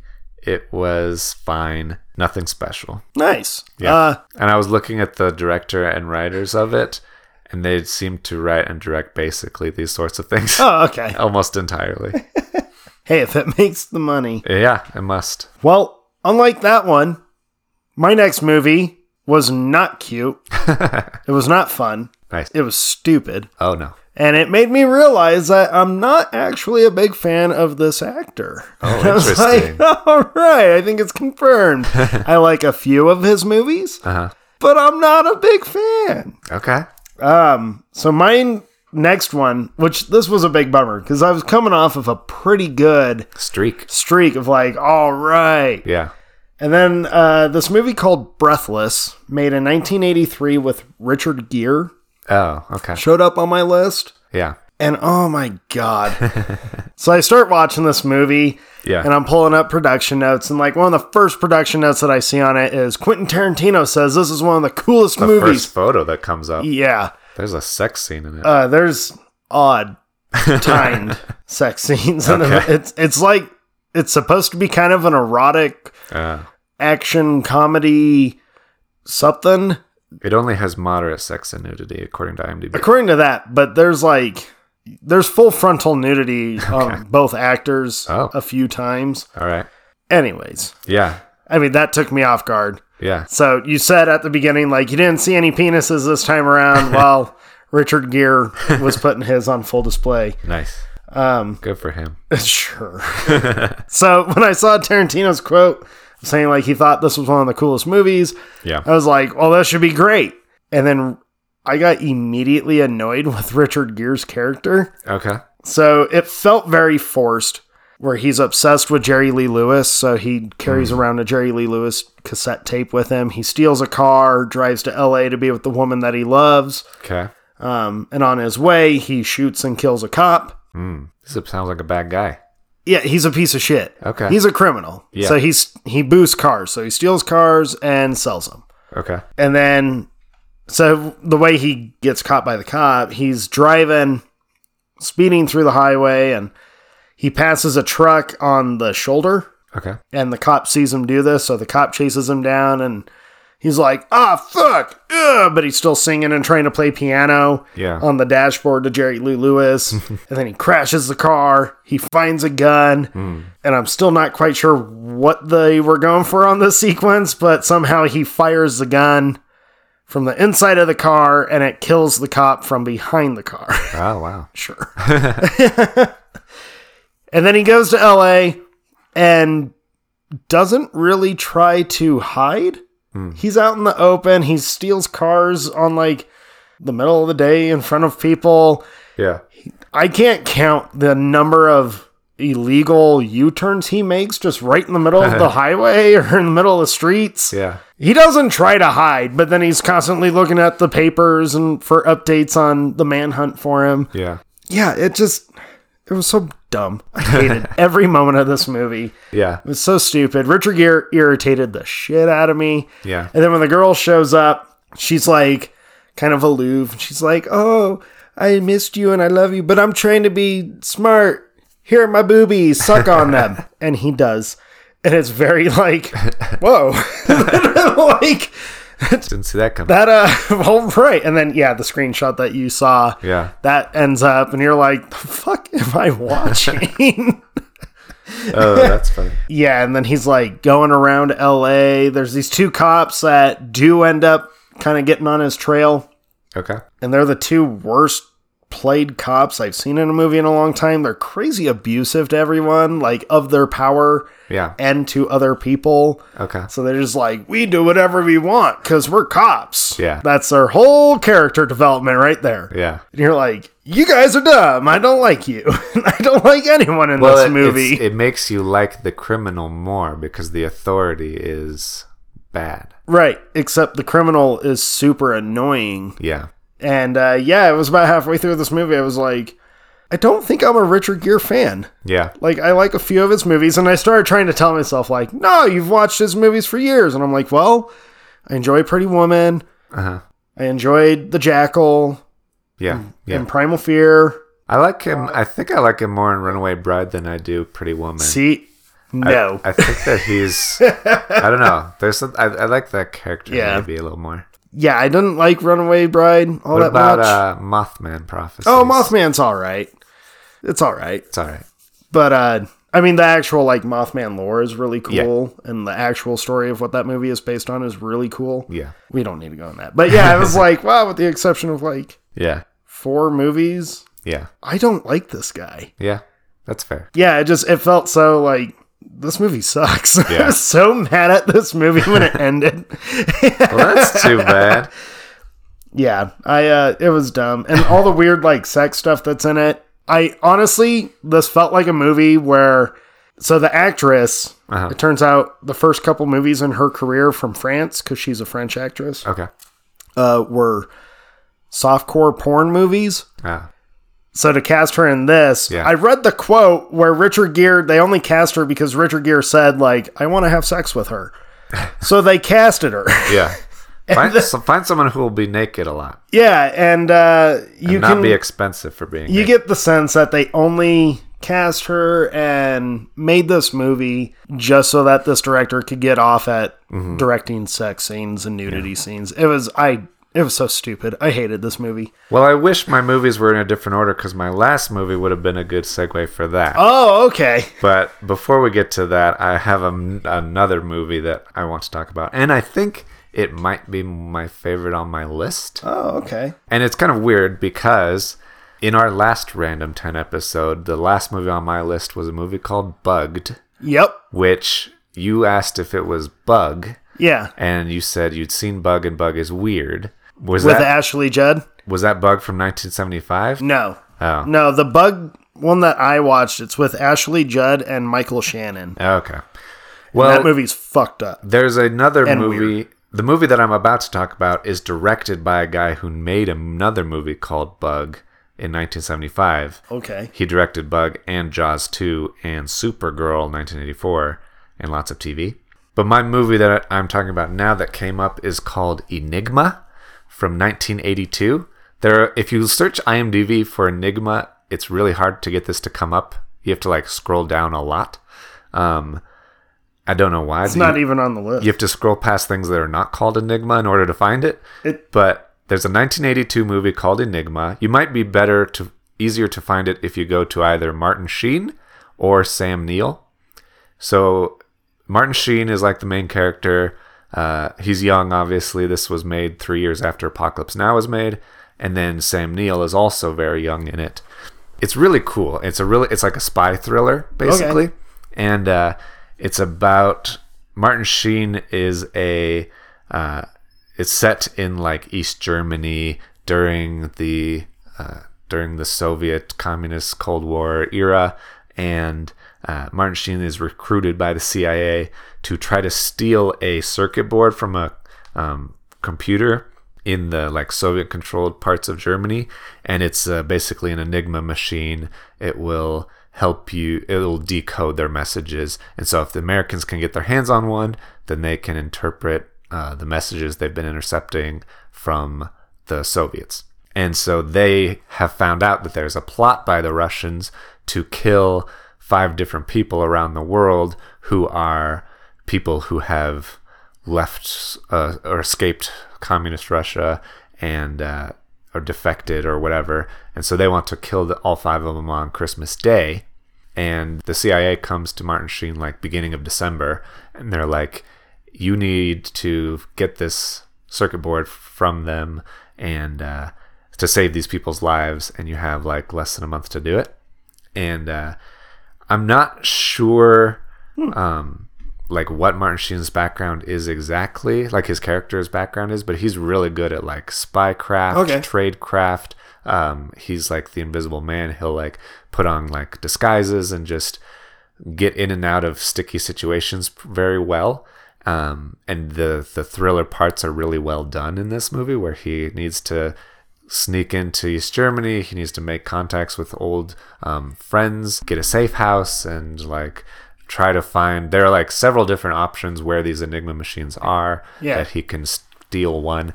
And there's a lot of like just tension, and there's a lot. The coldness and the communist East German parts are really scary, because people are getting like snatched out of the streets, and people are getting arrested, and there are sirens, and people are just getting arrested all the time for different things, and you see like the community kind of like ignoring it, not wanting to make any trouble, and it's a weird, interesting part of history. And I think it's really interesting. The way it's shot is very interesting. Also, there's like clever use of mirrors at several different times, where it reminds me of kind of like maybe older like 50s movies also that are that I can think of. But it's really interesting. Like 2/3 of the way through the movie, something happens, and what you've been focusing on, all of a sudden you're like, maybe I don't want this to happen now. Oh, okay. And it's just a really interesting, cool story. I liked it quite a bit. And Sam Neill's really good. Sam Neill is he's this young Soviet KGB guy who knows about Martin Sheen and is trying to find him, and so it's like a cat and mouse game between the two of them. It's really pretty interesting. Nice. I like thrillers like that. Yeah. Well, we made it to number 10. Yeah. So in this movie, when I hit the spin and this popped up, I started laughing pretty hard. Okay. Because I'm not even. So Destination Wedding. That's amazing. It showed up as my 10th one. That's amazing. Yes. And I was like, Jake just talked about this movie. Yeah. And you were like, oh, I really wanted to see that. Yeah. Never got around to it. So I promise I did the Netflix roulette thing on it. I forget the name of the app. Like Real Good or something. Yeah. So I promise I did that. I believe you. Destination Wedding showed up. And I've been waiting for all week to be like, I watched Destination Wedding. That's amazing. This was my favorite movie out of the random 10. Yeah, I'm glad you liked it. I thought it was hilarious from the get-go. Yeah. Keanu Reeves and Winona Ryder are fucking great together. Yeah, they are. They're so funny. The banter between them and how they play off of each other.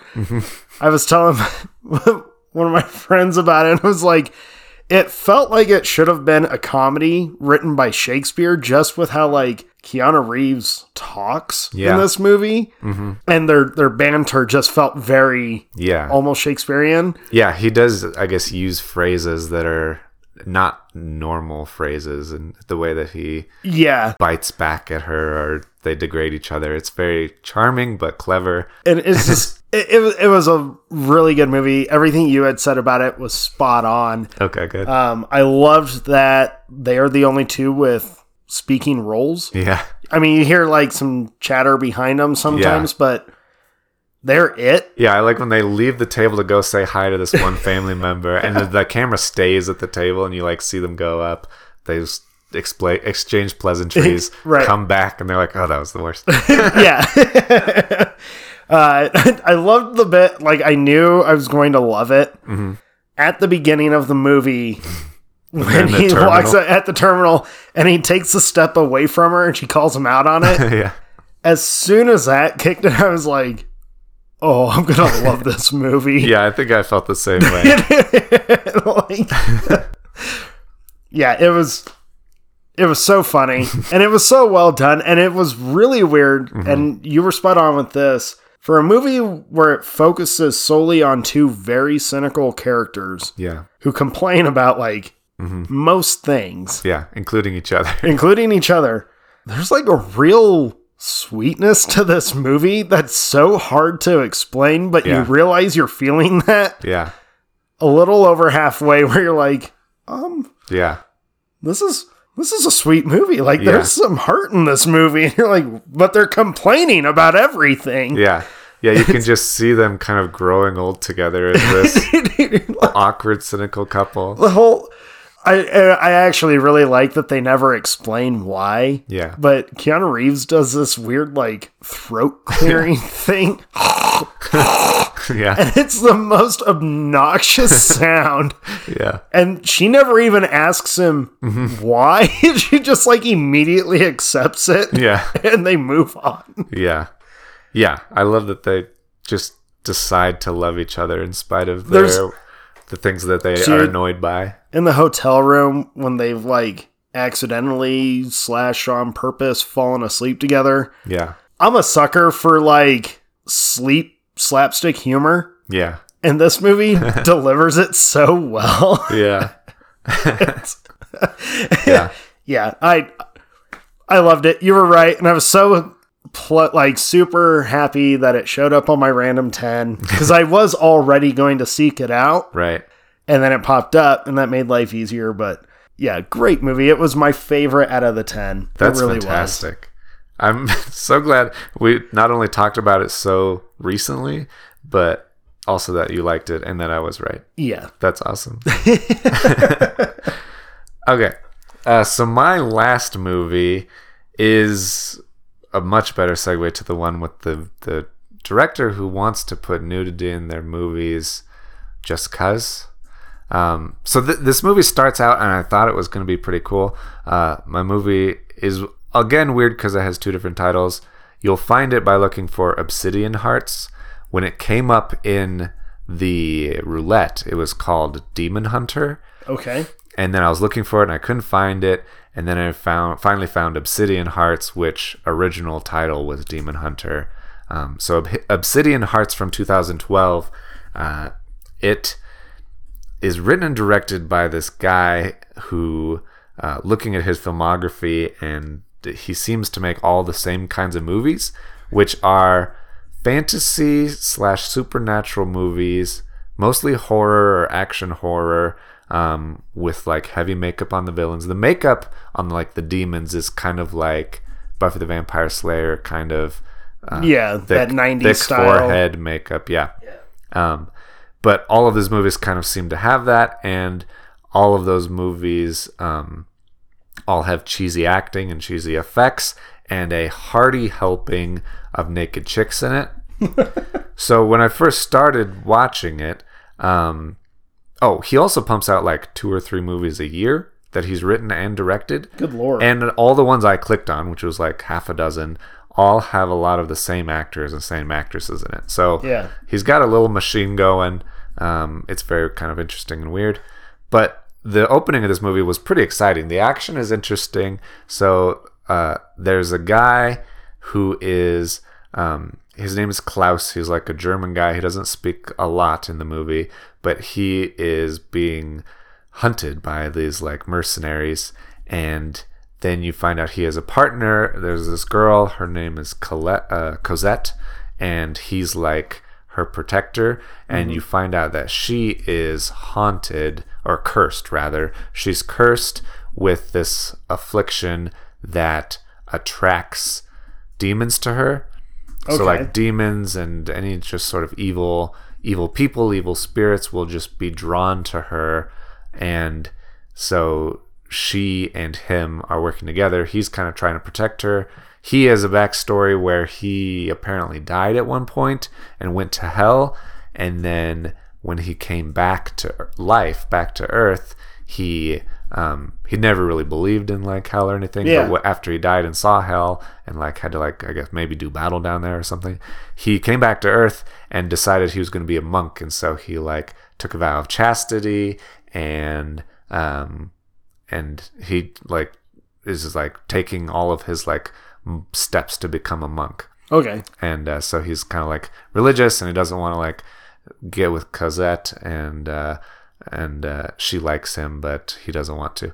And so they're teaming up to try to find these like relics. So at the very beginning, they have killed a demon, and these mercenaries are coming after them. And she pulls out this like relic out of this demon's body, and so they need to find 2 more. There needs to be 3 of them or something. And in order to like, I actually don't know. I'm about to explain something, but I don't know why they did it. So I don't know why they did this, but after they get the relic, they need to do some sort of ceremony, and she pulls out this like holy oil, which is like this black holy oil. It's not like normal holy oil. I don't know why. Partly the reason is she's a white girl, and so she unbuttons her blouse all the way down. Naturally. But you don't see any boobs. Oh. And so I thought at first this was going to be a tease movie. You know those movies that are like really sexy for like teenagers, but they really don't show anything. They're just teasing them. I thought it was going to be like that because she undoes her blouse all the way down and then puts the holy oil in a cross on her chest. Oh, okay. Like on her sternum. And then the like demons show up and she has to run away. And there's the strongest double-sided tape I've ever seen holding her shirt from showing her boobs because they don't want to give it away too early. So she runs away and all this stuff happens. But then shortly after that, you end up at a strip club. There are lots of boobs there. And then this evil guy lures this prostitute down to the basement where this other demon is staying, and he's like old and he needs blood, and they lure her down there, and she has the weirdest, nastiest fake boobs I've ever seen. I don't know. It looked like something was wrong. It looked like there was like a growths, like it was weird. That's not good. No. Anyway, they drink her blood. She heals the demon guy, and then they end up like teaming up with this priest person and going to a hospital and going to this. It ends up in this like Wild West town, and she sees like ghosts of the old cowboys, and they find another relic. And it turns out there was like a rich. All these mercenaries were coming from this super rich guy who's trying to get all the relics for power. He was trying to do it because he thought he could control the demons if he got them, and something like that, I'm pretty sure. So it's basically a B horror movie where the B stands for boobs, and it's that weird. What year did it get made? 2012. Oh wow. Yeah. So fairly. I mean, that's not that long ago. Yeah. There are a couple funny scenes. It's pretty good at knowing what it is and being that, I guess. What was it called again? Overall, it looks cheap. It's treated very cheaply. Called Obsidian Hearts from 2012. Yeah, it's like basically a Skinamax action movie. 2.2! Better than that other one. I mean, the action was decently shot, decently choreographed. Yeah. He does shoot some people. There's some cool like pink mist headshots that happen. Fist fighting is pretty decent. There are no trivia really? Post production. Yeah. I'm not surprised that probably not a lot of people have seen it. Nor should they. Why would you? Well, I'm glad my 10 ended on a better note than yours. Yeah, my number 9 was my good one. I should have stopped while I was ahead, but but that's not the name of the game. Gotta get to 10. Yep. So if you had to put yours in an oh, jeez. Didn't we do that with the last one? Did we? I don't remember. I think we said our favorites. Oh, maybe. I know Bugged was my favorite. Enigma was definitely my favorite. Second favorite would be probably Jaffa. Okay. Just because it was, I would say Jaffa. Then Looking for Mr. Miyagi is number 3. And then Father's Day number 4. And then the rest were kind of not great. I guess Holiday in the Wild, just for being decently executed, would be number 5. As a movie, not good, but at least they knew how to make a movie. Right. Yeah, I'd say obviously Destination Wedding was my favorite. Then it'd probably have to be Bleach just because it was so fun. Yeah, that one sounds and cool. Wild. Yeah. Bluebeard and then Catgirl. Yeah. Those are all the ones I took notes to get. Yeah. I actually enjoyed The Young Offenders more than I did Sorry to Bother You. Okay. I don't know. There's just something about listening to 2 Irish teenagers berate each other while thinking that they're really smart and awesome. Yeah. It was very funny. Yeah. Yeah, but don't watch Breathless with Richard Gere, because it sucks. It is not the coolest movie of all time. It's stupid. Don't bother trying to watch Dead in France. I'm sure you can find just the opening scene on like YouTube, and that's fine. Mm-hmm. Alex in Venice. I forgot what other one I watched. Oh yeah, I guess I did like Buried Alive more than I liked Holiday in Africa. What the fuck was that movie called? Holiday with Elephants. What was it called? Holiday. I thought it was something wild. Holiday in the Wild. Oh, of course. Yeah. The fuck was that movie called? Holiday with Elephants. No, I did like Buried Alive. That one was. I would put that at number 5 instead. Yeah. You know, these randoms, although we get some like real duds. Yeah. It is fun doing them. It's pretty exciting. The spinning the wheel part at the beginning is the most fun. And then finding a couple of movies that I actually really like is also really fun. Yeah. And I also like dumping on shitty movies, so it's all pretty fun. And this one, man, I'm telling you, as soon as Destination Wedding came up. Yeah. Because like right after we finished recording the romance one. Yeah, the Valentine's Day one. Yeah. Was when I started hitting the spin when I got home that night, and it popped up. So I've been waiting since we recorded that episode to be like, yeah, Destination Wedding. Yeah, you texted me. You're like, I have the funniest story that I'm going to tell you, but I can't tell you what it is. It's true. It's true. All right. So that's it. That was our Random 10 Part 2. We'll come up with a better title than that. Yeah, I will have a funny sequel title for sure. It's between 2 at this point. Yeah. So follow us on Instagram and Facebook at Movie Boners. Yep. Send us a voicemail if you want to ask us a question, or if you just want to suggest a movie, whatever. I don't care. Yeah. Want to hear from you. And then you can go to movieboners.com, I guess is the only other thing. Did you mention all the social? Yeah, just now. I said I quit listening to you. Follow us on Facebook and Instagram. Did we do the sponsor thing at the beginning? Thank you, Wandering Lions, for the beer. God damn it. Check them out. Yeah, so the beer segment is sponsored by Wandering Lion Studios. They are an awesome independent studio in Michigan. And go to wanderingLionStudios.biz, and they have a lot of cool things. If you have video production you need done, if you want your script reviewed, script reviews. They do a lot of stuff. They do a lot of other stuff than just make movies, so go check them out. And I'm hoping this is the second time I've said that, but it might be the first. I think it's the first. I think we forgot. I think we got caught up in the beer being more juice. Yeah. And then we just moved on. We might have. Yeah. So sorry, Wandering Lion, but we are sorry. Thank you. Also, it's us. That's fair. Yeah. All right. Well, thank you for listening. Thank you, guys. See you next time.